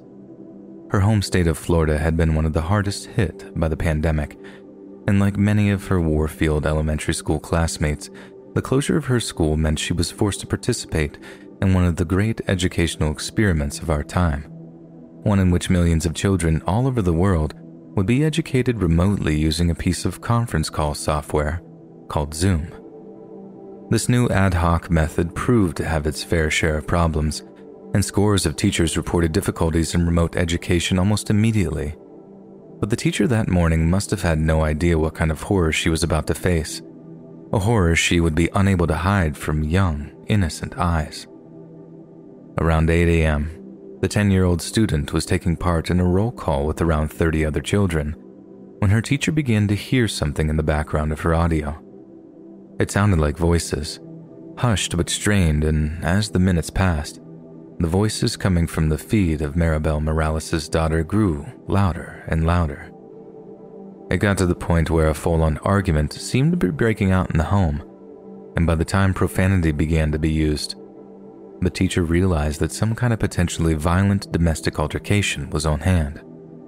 Then, the teacher, along with 30 other young children, watched in horror as the young Morales' girl looked off camera, then quickly covered her ears with a terrified look on her face. A series of loud pops could be heard, sounding strange and tinny when picked up by the laptop's cheap microphone. Many of the children asked what they were, but their teacher knew, and she was quick to mute the girls' mics so they couldn't hear what came next. The last the teacher in class saw of Maribel Morales' daughter was just before her screen suddenly went black, as a bullet fired from a 9mm handgun smashed into the computer's motherboard. Police officers responding to the teacher's 911 call arrived at the Morales' residence just minutes later, but they were too late. Lying on the floor, surrounded by screaming, terrified children, Maribel Rosado Morales had been shot to death in front of 4 of her own kids and 2 young cousins by a man who had apparently fled the scene on a stolen bicycle. Just a few hours later, police received a phone call from a city bus driver saying he and his passengers had been taken hostage by a man armed with a pistol. The man had ordered the driver to take him to a destination off of the bus's route and was in the process of subduing and intimidating the bus's many passengers, thus giving him an opportunity to call. He didn't seem to have made any demands, but he was armed and extremely agitated.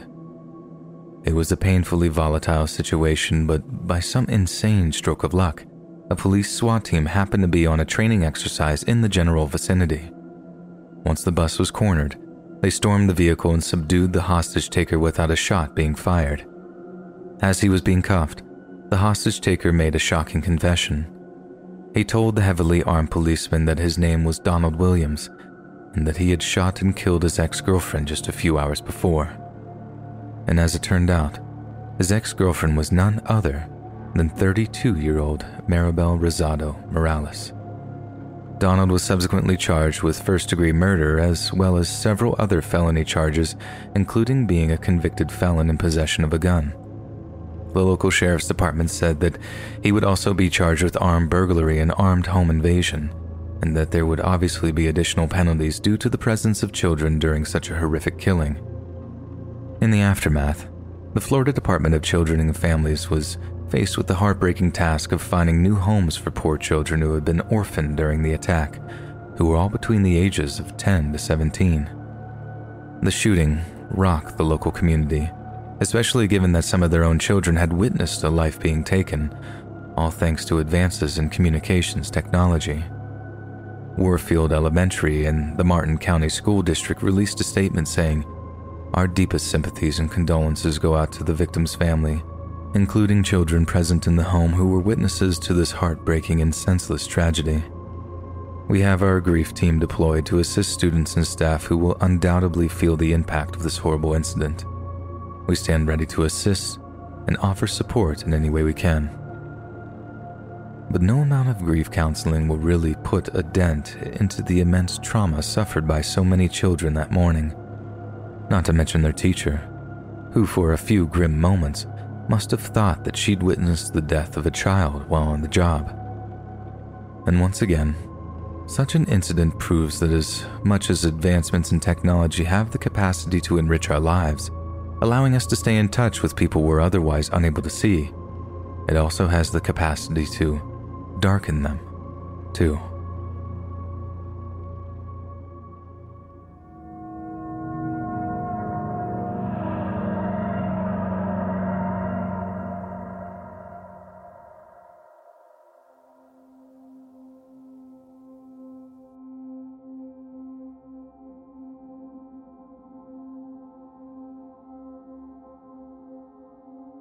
Remember when the quarantine first started, and everyone was using Zoom for everything from work meetings to virtual birthday parties? Let me tell you, a lot of people weren't using passwords on their rooms. And if they were, the number of times that it was a 123 or a password was astounding. Point being, I broke into a whole lot of Zoom calls last summer, mostly with hilarious results. I hacked my way into some regional management meeting and told the exec he was fired. I got into what I figured was a remote learning session for a middle school where I successfully pretended to be a kid for like 15 minutes. I also caught some grandpa waiting for a call from a relative and almost convinced the guy that I was his grandson. Guy had to squint at the screen before telling me to go F myself. Okay, it was super obnoxious of me and I know I'm a jerk for doing it. But does it warm the cockles of your heart to know that I got my comeuppance? That I got what I deserved for sticking my dumb head where it didn't belong? I bet you are, even if it's just a little. But let's just see if that changes by the end of this story. So right after I had gotten into some afternoon mother's meeting to give them all the sad little life Jane speech from Come Dine With Me, I figured I'd peaked. There was nowhere to go, no more mountains to climb, so I gave Zoom sniping a rest for a bit until the cravings returned to me later that evening. The fun thing about Zoom sniping at night was that you occasionally found something a bit saucier than you would in the daytime. For example, I once got into a Zoom call between a few girls having a virtual sleepover in various states of undress. I'm not saying I stayed longer than a few seconds. I'm not that much of a perv, but you get my point. So I'm typing in random words in the search bar to bring up potential sniping targets. I accidentally hit a punctuation mark and happened across a room with a very distinctive name. Most are just called like Andy's Room or Queen's Park Regional Subway Managers Meeting, boring stuff like that. But this room didn't even have a name. It just had a series of punctuation that made up a kind of shape, like a kind of curve or wave shape. Usually I had a plan of what I was going to do before I got into a call, a goof or a bit that I had in mind. But that time I didn't. That time I just had this nagging curiosity to see what was going on in it. But you know what they say about curiosity, right? Instant regret. When I loaded into the call and saw what was happening on 2 of the 4 panels, I immediately exited the call. It was like a gut reaction, almost like a physical reaction to being burned by something. Like I legit shouted, "Whoa," and backed up from the keyboard before my hand jumped to the mouse. Then I just sat there kind of dumbstruck, just processing what I'd seen. I don't want to go into what it was. I don't think I have the words or the emotional capacity to go into detail regarding what I saw that night. But put it this way. Imagine the sweetest, most innocent-looking child you've ever seen. Now imagine the worst possible thing you could do to them. The worst thing you could ever possibly conceive of. Whatever it is, you'd rather see it happening to the kid than what I actually saw for real. It absolutely positively fried my brain for about 30 minutes, because that's about how long it took for me to realize I should have called the cops. As much as the concept filled me with dread, I actually set about trying to find the room again. I had to at least try to jot down some details, backgrounds, physical descriptions, anything that I'd be able to hand over to the police to aid them in arresting the scumbags responsible for what I can only describe as ritualistic abuse. I wasn't even sure which piece of punctuation I'd punched in erroneously, but you can bet I tried every single one in my attempt to find that godforsaken room again. But no matter how hard I tried, I couldn't find it. I wasn't even sure what I could do at that point. I didn't think I could just call the police and be like, I saw some kid getting messed with online, but I have zero details. But apparently that's exactly what you're supposed to do. From what I found out over the next few days, after talking to a few Greater Manchester police officers, just telling the police what platform you see something dodgy on can help them pin down the people perpetrating the abuse. I didn't mean for this to turn into some internet safety infomercial. There was just so much I didn't know about how the police track down and remove that kind of indecent online material. We hear about stuff like that, and it all seems too abstract, like it's happening someplace else far, far away. But seeing it online like that, hiding in plain sight, it made me realize how kids are suffering like that every single day, all over the world, and we're not doing nearly enough as a society to stop it. But anyway, the point is, just be careful when you're snooping around online. You might just bite off considerably more than you can chew. That, and if you do see something, always report it. It might seem pointless, but just know your actions bring us all one step closer to ridding the world of dangerous predators.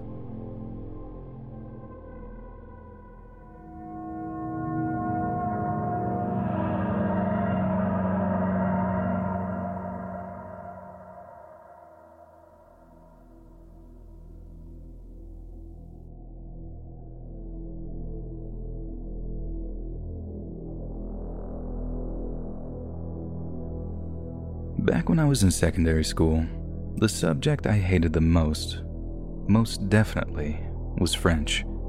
I absolutely loathed it, so naturally I was bad at it. And by the time the mock GCSE exams came around when I was 16, my French teacher's projected grade for me was pretty dire. So, my head of year, my parents, and my French teacher had a little chat and came up with a novel idea. I was going to live in France for a week. At the time, I honestly thought that they were mental. This Paris trip was a thing the school did every year, but it was usually the only top students in the various French classes who got to attend. You know, people who actually wanted to learn French. But as I found out, they also suggested that the less able students consider attending too, which is how my parents got that fateful phone call. Immersive learning, they called it. The idea being that living with a French family for a week would force us to improve our language skills. I hated the concept, but it's amazing how open-minded you can be when your mom and dad take away your Xbox and your TV, cut off your pocket money, and ban your mates from coming round. So, after a week or so of the great electronics embargo of 2004, I suddenly found myself considerably more persuadable. And so, in February of 2004, I got on a coach to join a handful of other students for the week-long trip to Paris. We were looking at a 5-hour coach journey down to Dover, so we would catch the ferry over to France. So I loaded up on AA batteries, a CD wallet full of music, God, that makes me feel old to write, and sat on my own to settle in for a long, seemingly pointless journey. About 2 hours into the drive down to the English Channel, I feel someone giving me a tap on the shoulder, pushing their hand through the little gap on the coach seats. I pull one of my earphones out to hear a girl's voice asking, "What CDs did you bring?" I hadn't really had the opportunity to check out who else was in attendance, and admittedly, neither did I care at first. But I turn around in my seat to see that behind me is this girl called Rachel. Rachel had only joined our school in the middle of year 10 and was in a completely different social circle, so That day on the coach was my first proper interaction with her.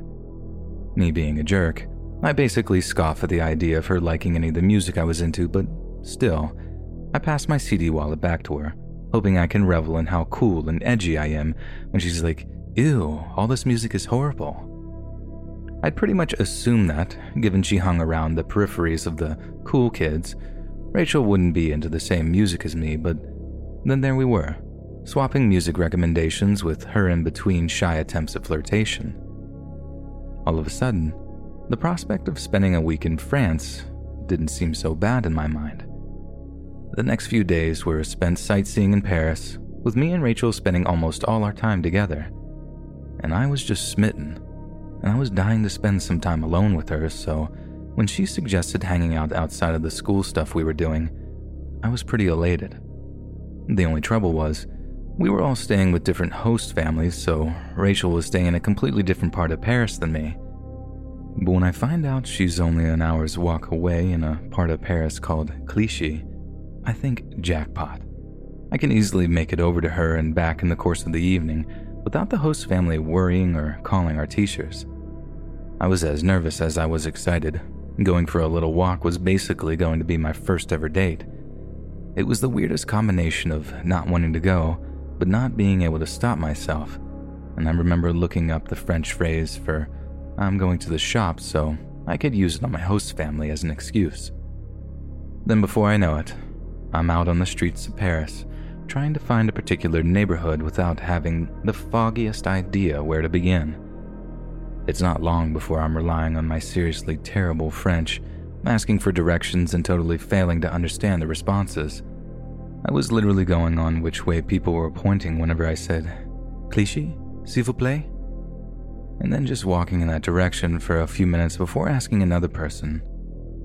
Eventually, the only people I could see to ask directions was this group of lads about my age. I walk up to them, ask them where Clichy is in my terrible French, and then from what I could make out, they basically said they'd walk me there. Like they're all walking off in one direction, beckoning me to follow them, so I do. We're walking for a while, maybe 20 or 30 minutes, and every so often I'm like, "Clichy?" And they're like, "Non," continuing to point down the road. Then out of nowhere I hear this siren screeching. We're all suddenly bathed in blue light. My first thought is, cool, French car chase. So I turn around to have a gander, only to see these French police cars pull up to the side of the road right next to us. The lads I'm with just start legging it, and I know I'm a moron for having followed them, but when a French policeman is barreling it at you with his baton, it's somehow just instinctual to run away as fast as you can. We end up getting caught by another car full of police, who grabbed us by the scruff of the neck and started leading us back towards one of the cars. As we're walking, one of the French lads starts struggling a little bit and bumps into me in the process. The police respond by putting him in cuffs straight away, but the damage had already been done, and you'll see what I mean by that in a minute. The French police get us lined up on the side of one of their cars and start forcibly searching the handcuffed kid while asking the rest of us to empty our pockets. I had nothing to hide, and I would have gotten across that I was English much earlier, but every time I tried to speak, one of the officers would shout some phrase that I could only assume meant "shut up." I figured if I just kept quiet and let the police do their thing, eventually they'd find out that not was I not even a part of that little group of lads, but that I wasn't even French. I had this "I don't belong here, if I just go along with it I'll be fine" attitude, but unfortunately, that was not to be. When it came to be my turn to empty my pockets, the police watch as I take out my phone and my wallet, only as I'm pulling my wallet out, something else falls out with it, something that was most definitely not in my pocket before. One of the cops picked it up, sniffed it, and then said something in French. His partner immediately put me in cuffs, then led me away to the other car, the one that had originally chased us. I didn't say a word. I might have only been 16, but I knew what was in that bag, and I knew I was in a whole world of trouble because of it. The only question was, how did it get in my pocket in the first place? People have subsequently laughed this whole thing off, rolling their eyes and saying, "Oh yeah, sure," a bag of drugs just fell into your pocket. But I swear on my mom's life, that French kid slipped it into my pocket when he bumped into me. It's the only explanation I really have. Look at it this way. My goal was the romantic Parisian rendezvous with Rachel, and my French wasn't anywhere near proficient enough to actually buy anything illicit. That's on top of the fact that I simply didn't have the money to do so. But either way, I get taken down to some police station and frog marched up to their booking desk. When I get there, I get this little beacon of hope. All of a sudden, they care that I'm English, and they arrange for a translator. I think I'm off the hook. Finally, I can actually explain what happened, how it was all just some horrible mistake that had occurred because I was chasing a girl. "Oh, you little English rascal," I thought they'd say. "Away with you and keep your pee-pee in your trousers." But I was young, naive, and dumb as a rock, and they didn't give a toss where I was from.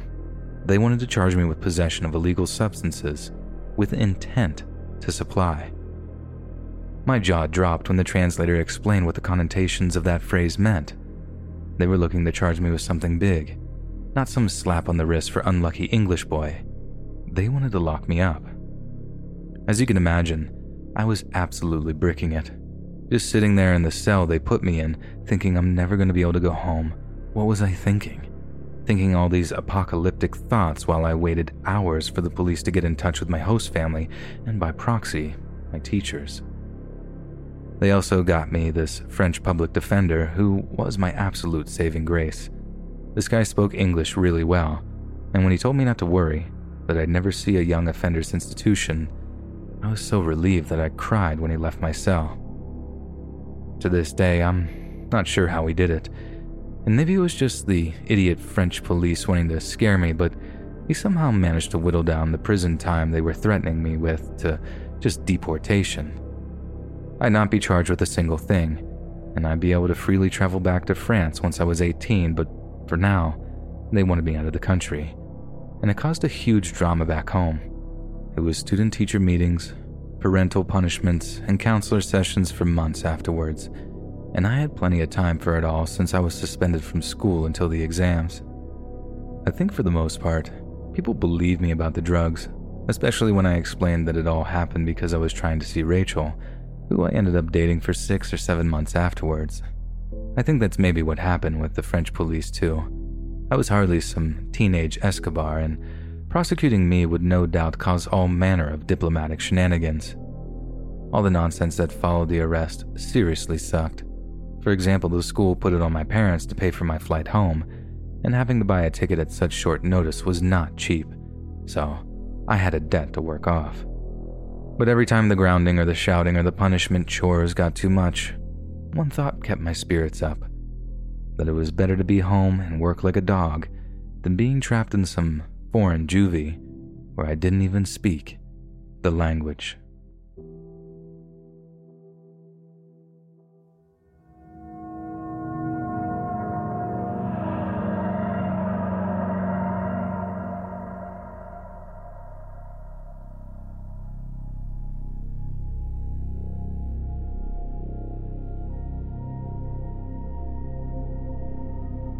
I grew up in the 1980s South Africa, which means I have a whole host of crazy stories.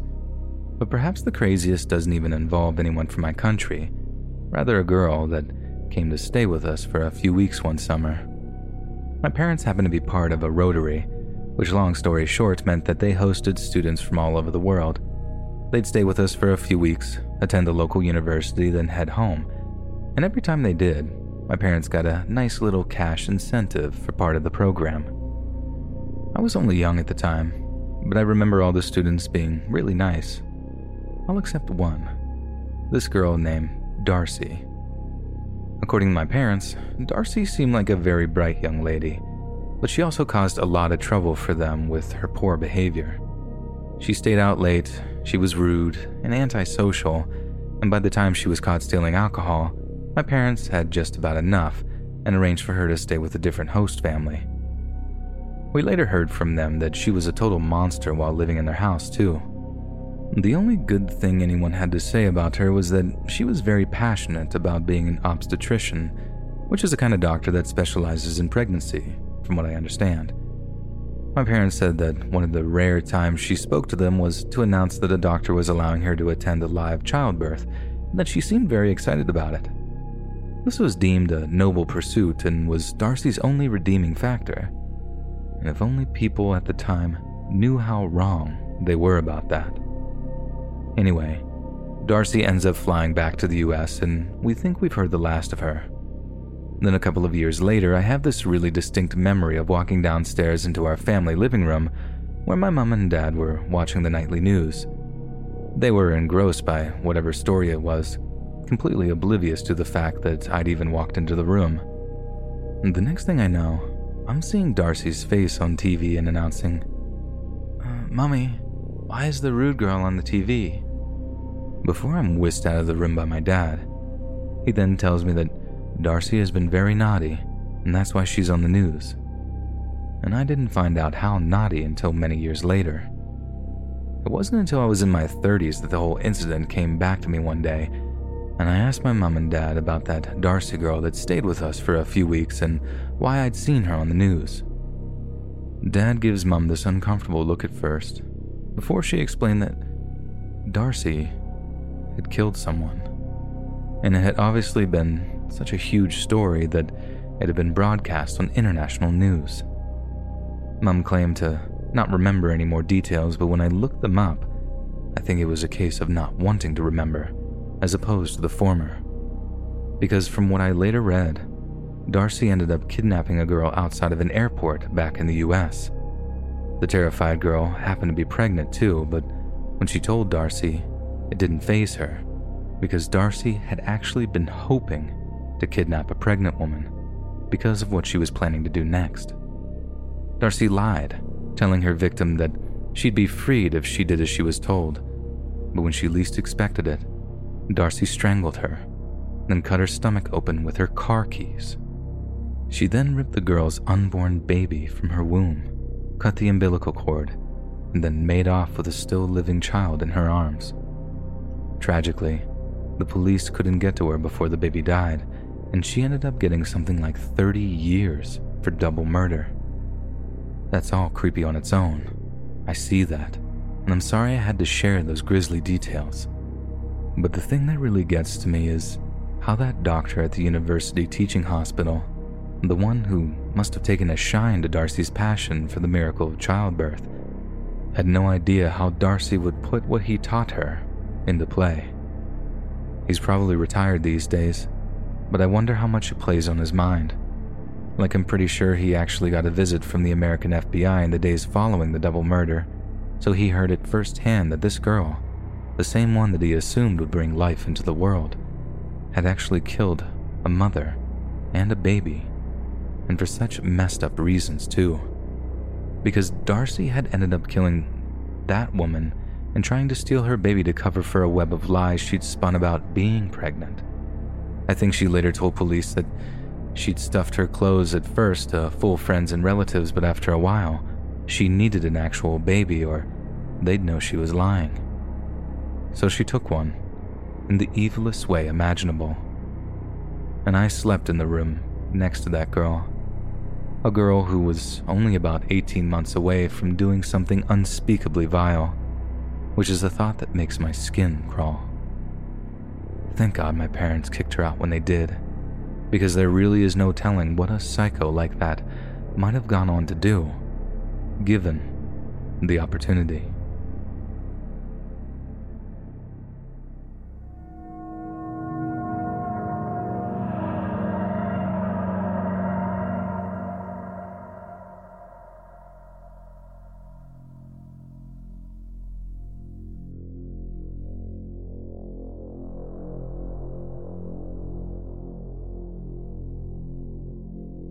Born on the 28th of December 1985, Meredith Kircher was better known to her school friends as Mez. By all accounts, she was a very popular young woman, invariably described as caring, intelligent, and witty. Meredith was also extremely enthusiastic about Italian language and culture, falling in love with the country and its people after a family vacation when she was 15.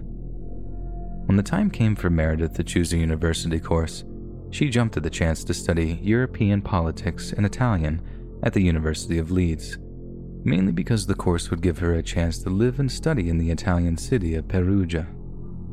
Despite being a relatively small city of only 150,000 people, Perugia is rather well regarded as a bastion of art and culture.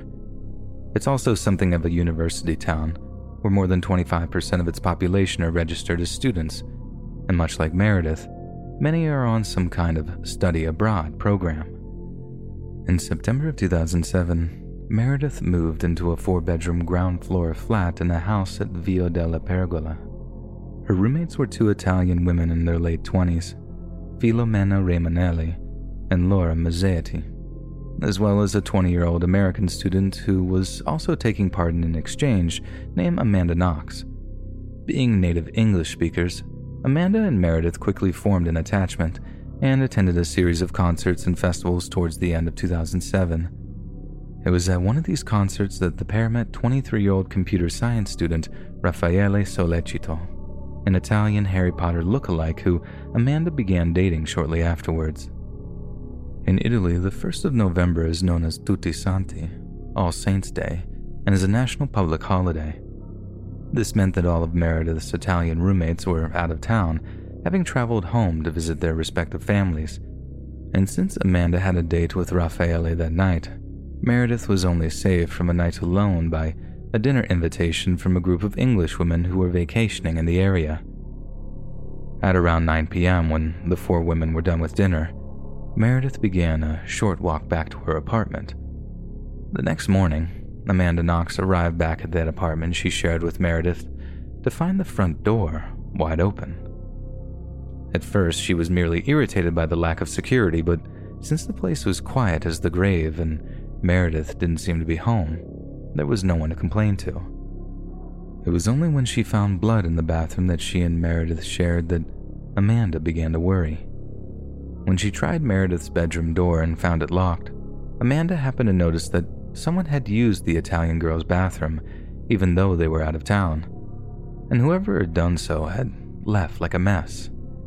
It was clear to Amanda that something strange was going on, and it made her so anxious that she called Raffaele and begged him to come over to the apartment. Then when he did so, it was Raffaele that noticed the broken window to the near of the property, something that Amanda had entirely failed to spot. Shortly afterward, Meredith's cell phone was found simply lying in the property's backyard, and it's at that point that Amanda finally decided to call the police. But to the couple's amazement, the police flat out refused to break down the door to Meredith's bedroom, and a mutual friend had to be called in to break into the room. Smashing the door from its hinges would certainly cost a fair bit to repair, but the peace of mind from knowing Amanda wasn't lying dead in her bedroom outweighed any monetary amount. Only once they had access to the girl's bedroom, Amanda and Raffaele found that their worst fears had come true. Lying on the tiled floor, covered in a blood-stained duvet, was the body of Meredith Kercher. A pathologist from Perugia's Forensic Sciences Institute released the findings of Kercher's autopsy to the public shortly following its completion. Her injuries consisted of 16 bruises and 7 cuts. Bruises on her nose, nostrils, mouth, and underneath her jaw were compatible with the hand being clamped over her mouth and nose.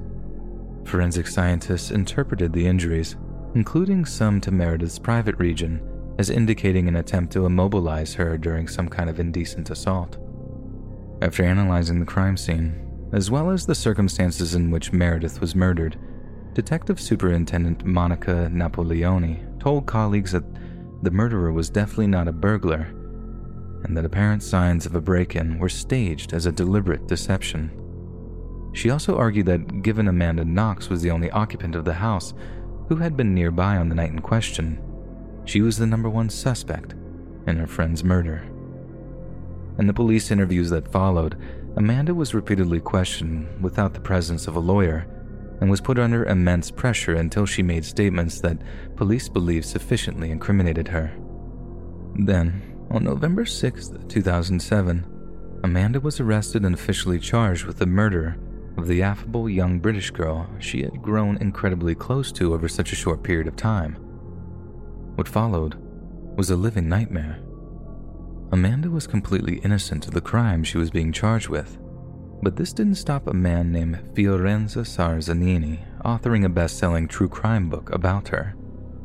His work included events and accounts that had been completely fabricated by Sarzanini, things that overly sensationalized the events of the night of the murder and essentially made the whole murder out to be the result of some deranged cult of eroticism.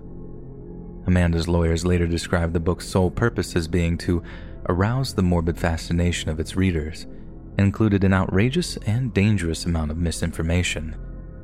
Yet no matter how false its narrative was, the book saw a great deal of commercial success before court proceedings had even commenced, and the lewd theories invented by the hack author became the accepted version of events.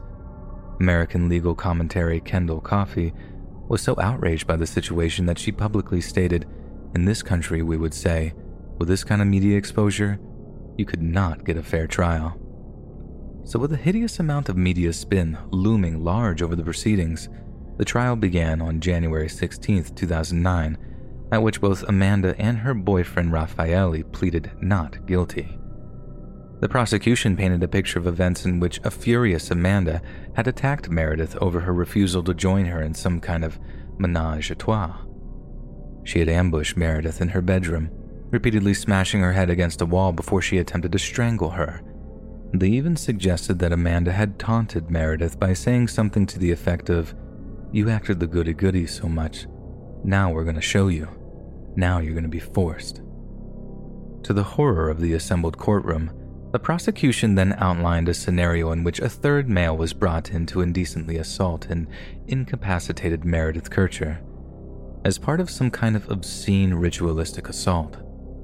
Once it was finished, Amanda took a kitchen knife and stabbed Meredith to death before stealing her mobile phone and some money to make it look like a simple case of burglary gone wrong. It was a compelling story, so compelling that on December 5, 2009, an Italian jury pronounced Amanda and Raffaele guilty of murder, with the presiding judge then sentencing them both to 26 years in prison.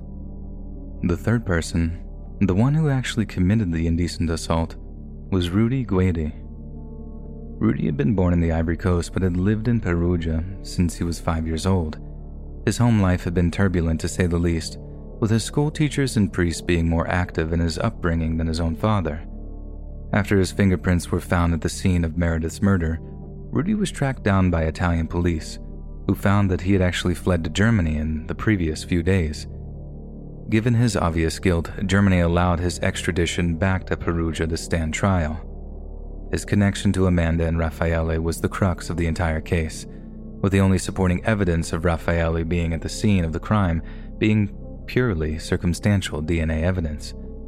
But neither Amanda nor Raffaele had ever heard of him, despite the prosecution's assertions that they were associates. However, it turned out that Rudy had previously visited a neighbor of Amanda's, returning a few nights later to break in and make a mess of their bedroom. The bizarre incident was reported by the homeowner when questioned by police, who noted the similar dirty bathroom aspect of Meredith's murder. Despite Rudy's denials, the mountain of evidence against him led to swift conviction for murder and assault in October of 2008, and he was sentenced to 30 years imprisonment. But it took far too long for the Italian justice system to recognize the innocence of Amanda Knox and her Italian boyfriend.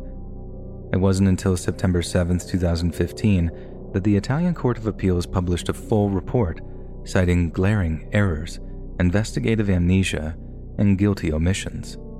The report stated that the prosecutors who won the original murder conviction failed to prove the whole truth to back up the scenario that Amanda and Raffaele killed Meredith, and as a result, they were fully acquitted of her murder. It was the end of almost 7 nightmarish years of lies, sensationalism, and defamation. Finally, Amanda Knox had cleared her name, but in the aftermath of such a miscarriage of justice coming to light, and Amanda being declared yet another victim in such a grisly, convoluted case, it's too easy to forget the real victim had been laid to rest years ago. The degree that Meredith would have received in 2009 was awarded posthumously by the University of Leeds with her funeral being held on December 14th, 2007 at Croydon Parish Church. It was attended by more than 300 of her friends and relatives, wishing to pay tribute to a charming, intelligent young woman who had tragically lost her life long before her time. When she and Amanda had met in Perugia, becoming fast friends and attending events together, neither must have imagined the nightmarish fate that would await each of them. Rudy Guede hasn't just destroyed one life that night, he almost destroyed two.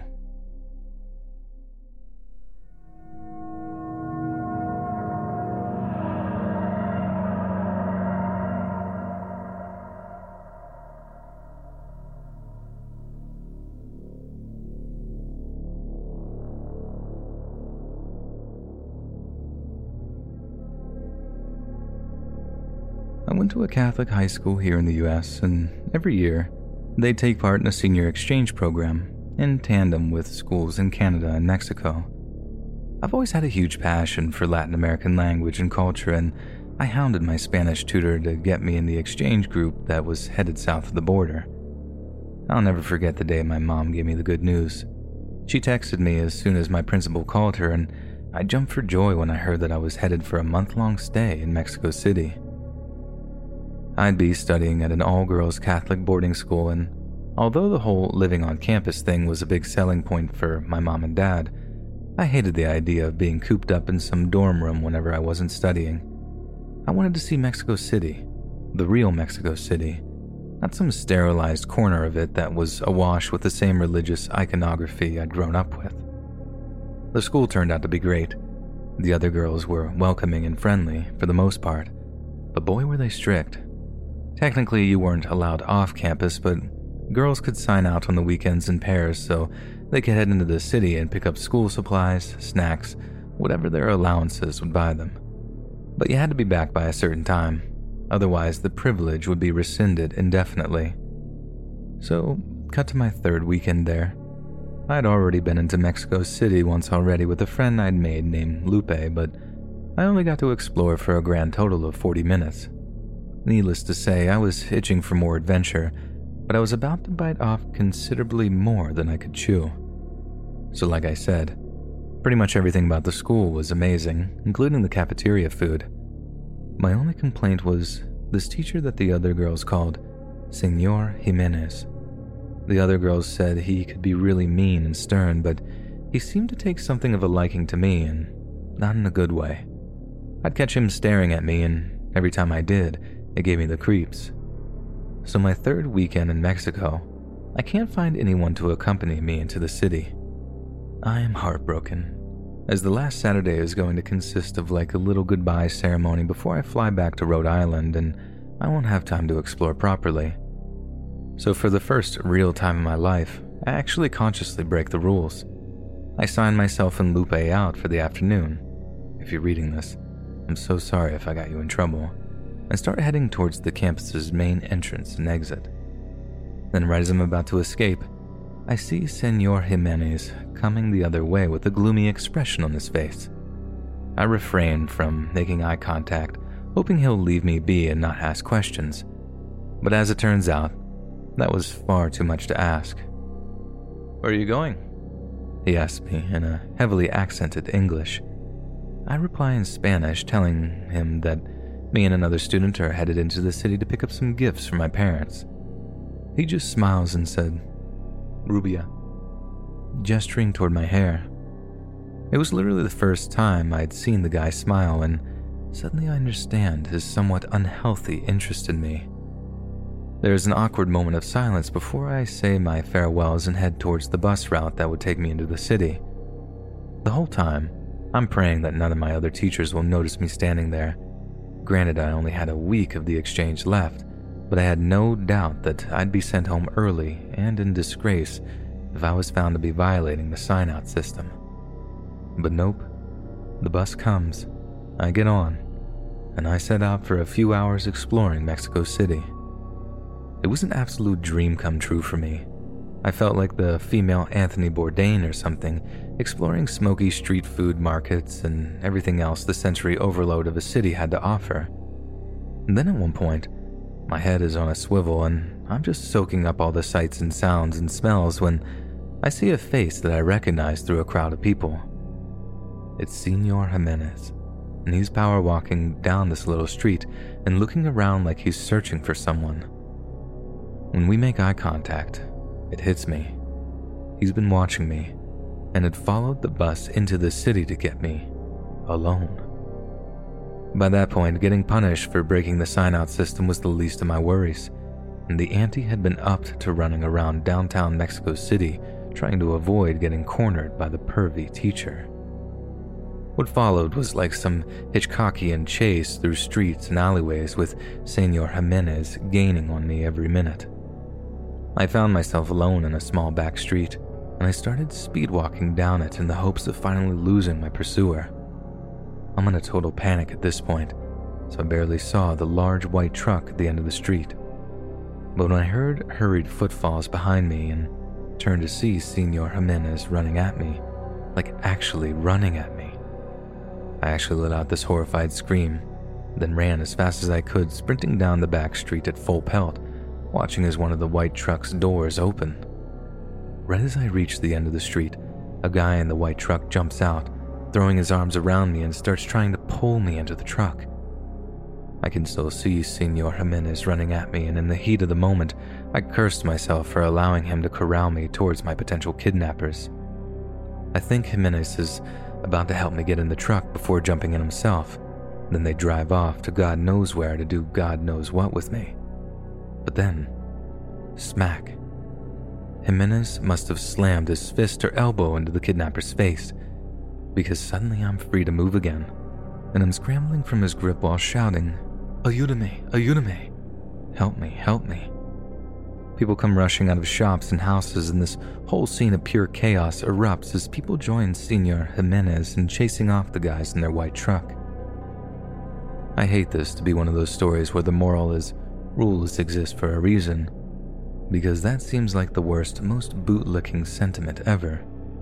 But those were Senor Jimenez's only words to me as he walked me back towards his car and drove me back to campus.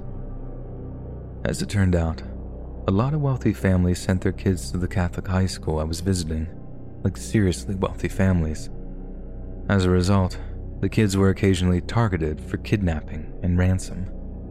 But instead of actually warning anyone, it became something of a dark secret that the school swept under the rug. Better to shut your mouth and take all that sweet exchange money than to talk about it and lose the funding. But just as I predicted, I was sent home early and in disgrace, and my parents were absolutely furious with me. The one strict condition of me flying down to Mexico was that I wouldn't go anywhere alone, and that's exactly what I did. I know it was dumb of me, and sure, if I could go back, I'd do it different. But you have to understand my thought process. I didn't think I'd get back to Mexico for years. I couldn't just sit around in a glorified convent all weekend. But now I get it. I get why it's just not safe to go wandering around in foreign countries, especially not at my age. You should always be careful, always be vigilant, because as much as people are mostly nice, it only takes one or two bad guys to pose a serious threat.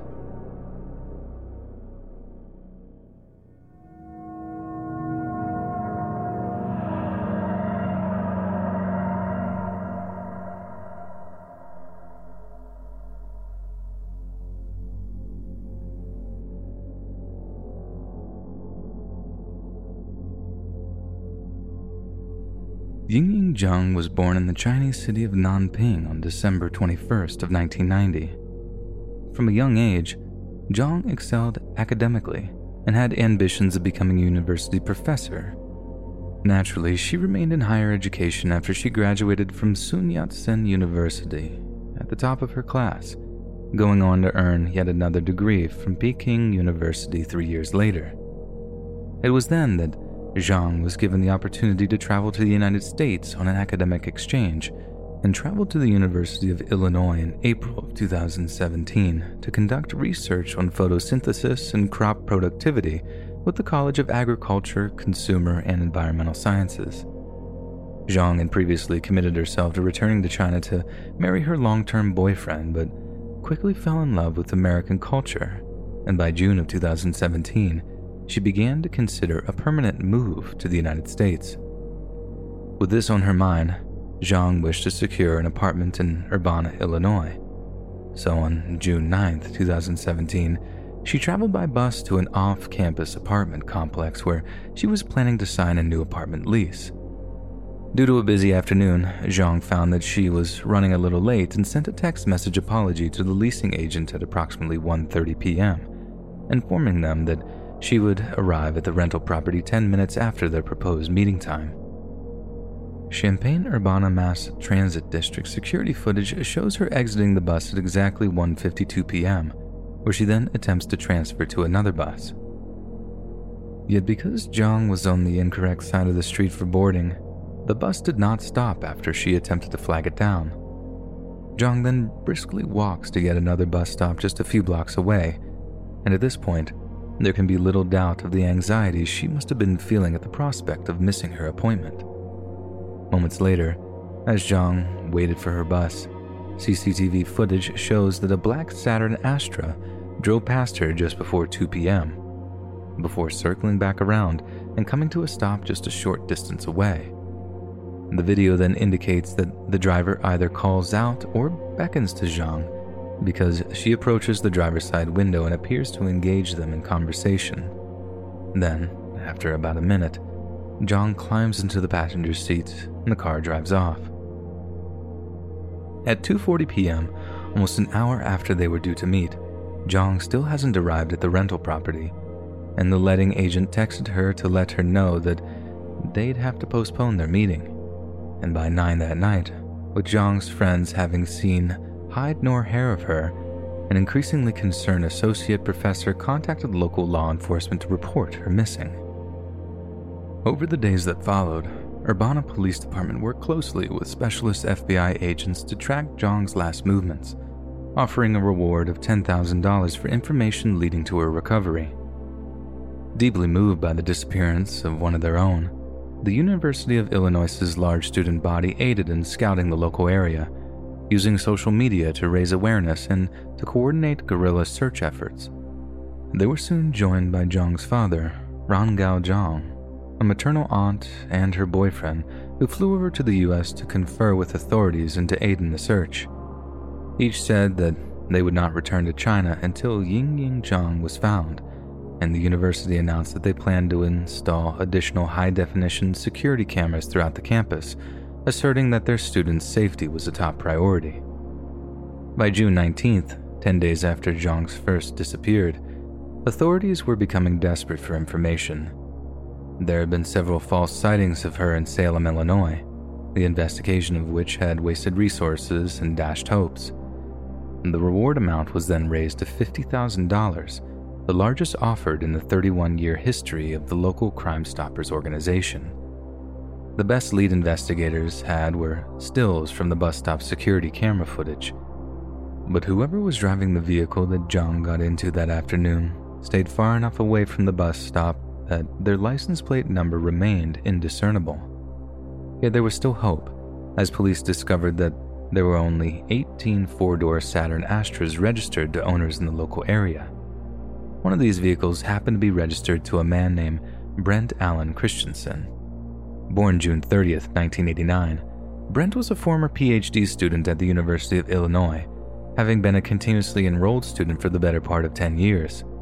He was a married man, and when questioned regarding an interaction he may have had with Yingying Zhang, claimed that he did not remember what he was doing at the time of Zhang's disappearance. He told investigators that he may have been sleeping or at home playing video games, but throughout the course of the interview, it became clear that Brent was hiding a dark secret. When pressed by the cops to come clean, he admitted that he was having an extramarital affair, something he used to explain various absences that he couldn't properly account for. The interview process aroused a great deal of suspicion in investigating officers who were certain that Brent had something to do with Zhang's disappearance. It was on the back of such a hunch that they managed to secure a search of his vehicle, hoping to match it up with the one in the CCTV footage. Upon inspection, investigators observed that the car's sunroof was remarkably similar to the one on Christensen's car. They also noted that the car in the video had a cracked hubcap, and upon re-inspecting Christensen's car, found that it too had a cracked hubcap. Investigators also discovered that the passenger door of his car appeared to have been cleaned to a more diligent extent than the other vehicle's doors, which they said may be indicative of an attempt or effort to conceal or destroy evidence. It was unmistakably clear by this point that it was indeed Brent Christensen's car that Jong got into, and that there were many, many things he hadn't told them about that day.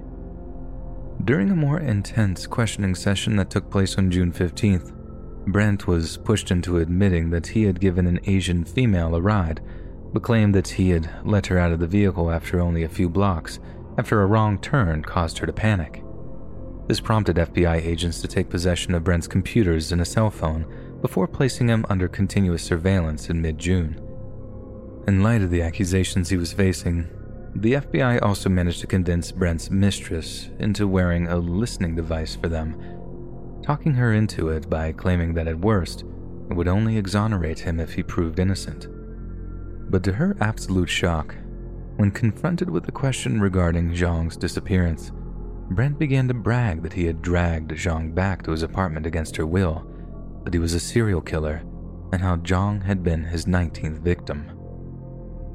Horrified by what they heard, the FBI rushed into action, and on June 30th, Brent was arrested and charged with felony kidnapping. The FBI noted that despite Christensen having no prior criminal record and no record of disciplinary problems at the university, he had used his cell phone to access a website called FetLife, visiting forums such as Abduction 101 before the alleged kidnapping. They also discovered that Christensen had attended a vigil held for Zhang on June 29th, where in a bizarre incident, he had described the characteristics of his ideal victim to his wife and had pointed out those in the crowd who matched them. Additionally, Christensen was recorded by his girlfriend saying that Zhang had resisted and fought with him, and he was also recorded threatening someone who then provided incriminating evidence to authorities. Then, at the beginning of his trial, despite insisting on his innocence and pleading not guilty to the initial charges of kidnap and murder, Brent confessed his guilt. He admitted posing as an undercover cop, using the ploy of a helpful police officer to trick Zhang into his car. He also admitted to attempting to abduct another graduate student by the name of Emily Hogan just a few weeks before.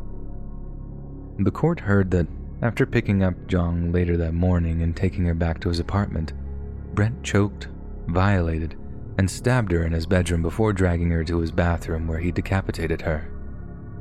Brent then claimed that the day after he killed Zhang, he put Zhang's dismembered body in 3 separate garbage bags, which he then disposed of in the dumpster outside of his apartment. Over the next 2 days, Christensen claimed he disposed of Zhang's personal belongings in various dumpsters in the Champaign-Urbana area. The dumpster in which Christensen placed Zhang's remains was emptied 3 days later, and the contents taken to a private landfill in Vermilion County, compacted at least twice, spread over an area 50 yards wide and subsequently buried under 30 feet of garbage.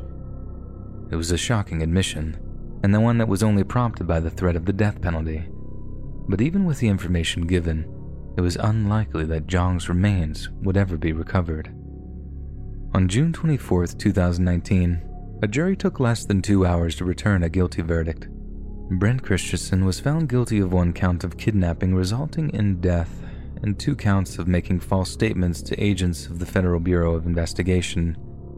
During sentencing deliberations, the jury could not unanimously agree to sentence Christensen to death. As a result, he was sentenced to life in prison without the possibility of parole. In early December of 2019, Christensen reported to USP McCreary in Pine Knot, Kentucky to begin serving his life sentence. But given that he escaped the death penalty by the narrowest of margins, it could be argued that he escaped the punishment he deserved. And it's difficult to argue that a man who took such pride in having tricked a foreign exchange student into their car, who bragged of killing and violating her, doesn't deserve to have his own life taken away in turn.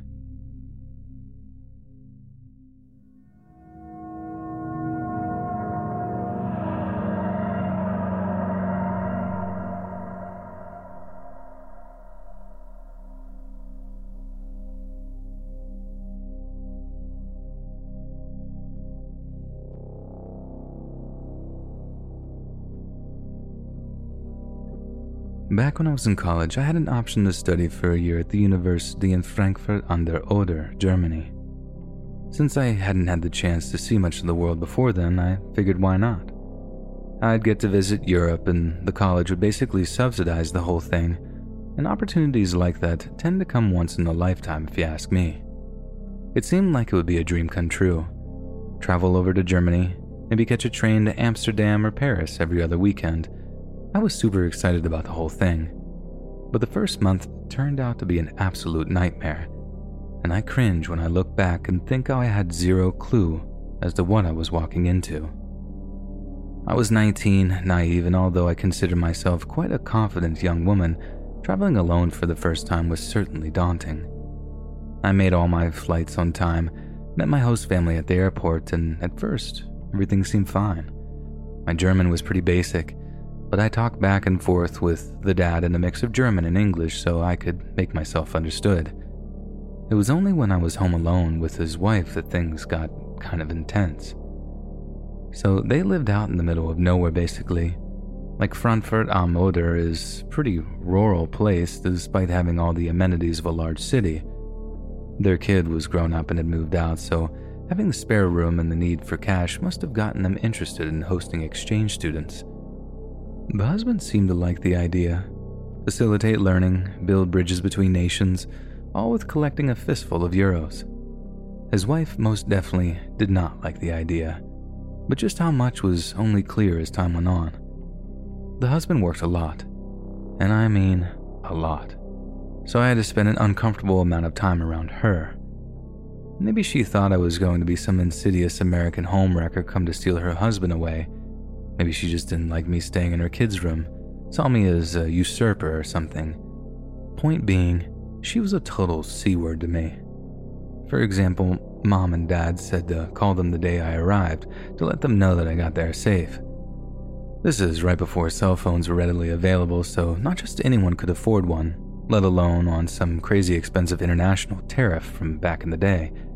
This means I have to actually ask the mom if I can use the phone, and she responds by giving me this big lecture on how it's really expensive to call internationally, and I can only have 2 or 3 minutes. This is entirely in German, by the way, not even an attempt at English, and I only barely understood. Anyway, I told Mom I was fine, and she said she'd call again in a couple of days. But that phone call never came, and after a week of not hearing from my mother, I asked the German lady if I'd missed a call or something. She said no. Then to my shock, she refused to let me use the phone to call back home. I had to walk 5 miles back to town to buy a phone card to use a payphone, only to find out that my mom had called every single day since we first talked. She said every time the German lady answered the phone, she'd ask for me, in either English or broken German, and that every time she was greeted with complete silence. And I was furious. I marched back to the place I was staying and locked myself in the bedroom. I was dying to confront the German mom about it, actually give her a piece of my mind, and I guess that kind of confrontation just isn't in my character.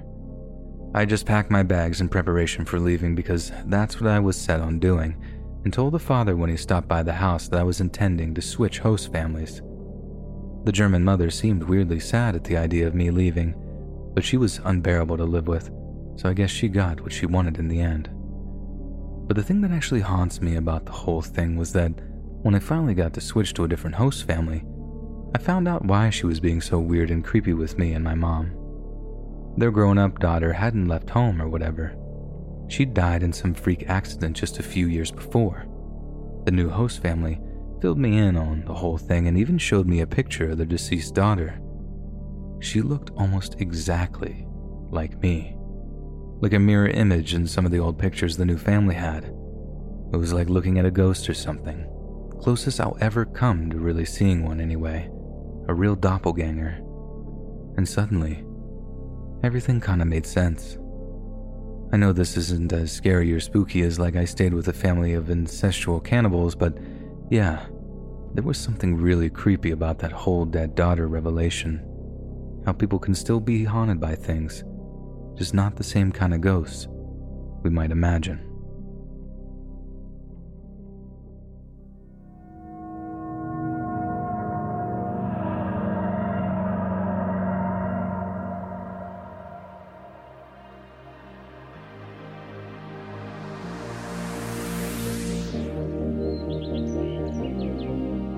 Hey friends, thanks for listening.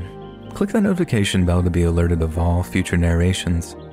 If you got a story, be sure to submit them to my subreddit, r/Let'sReadOfficial, and give and receive feedback from the community, and maybe even hear your story featured on the next video. And if you want to support me even more, grab early access to all future narrations for just $1 a month on Patreon, and maybe even pick up some Let's Read merch on Spreadshirt. And check out the Let's Read podcast, where you can hear all these stories in long compilation form and save huge on data, located anywhere you listen to podcasts. Links in the bio. Thanks so much, friends, and remember, someday, love will find you.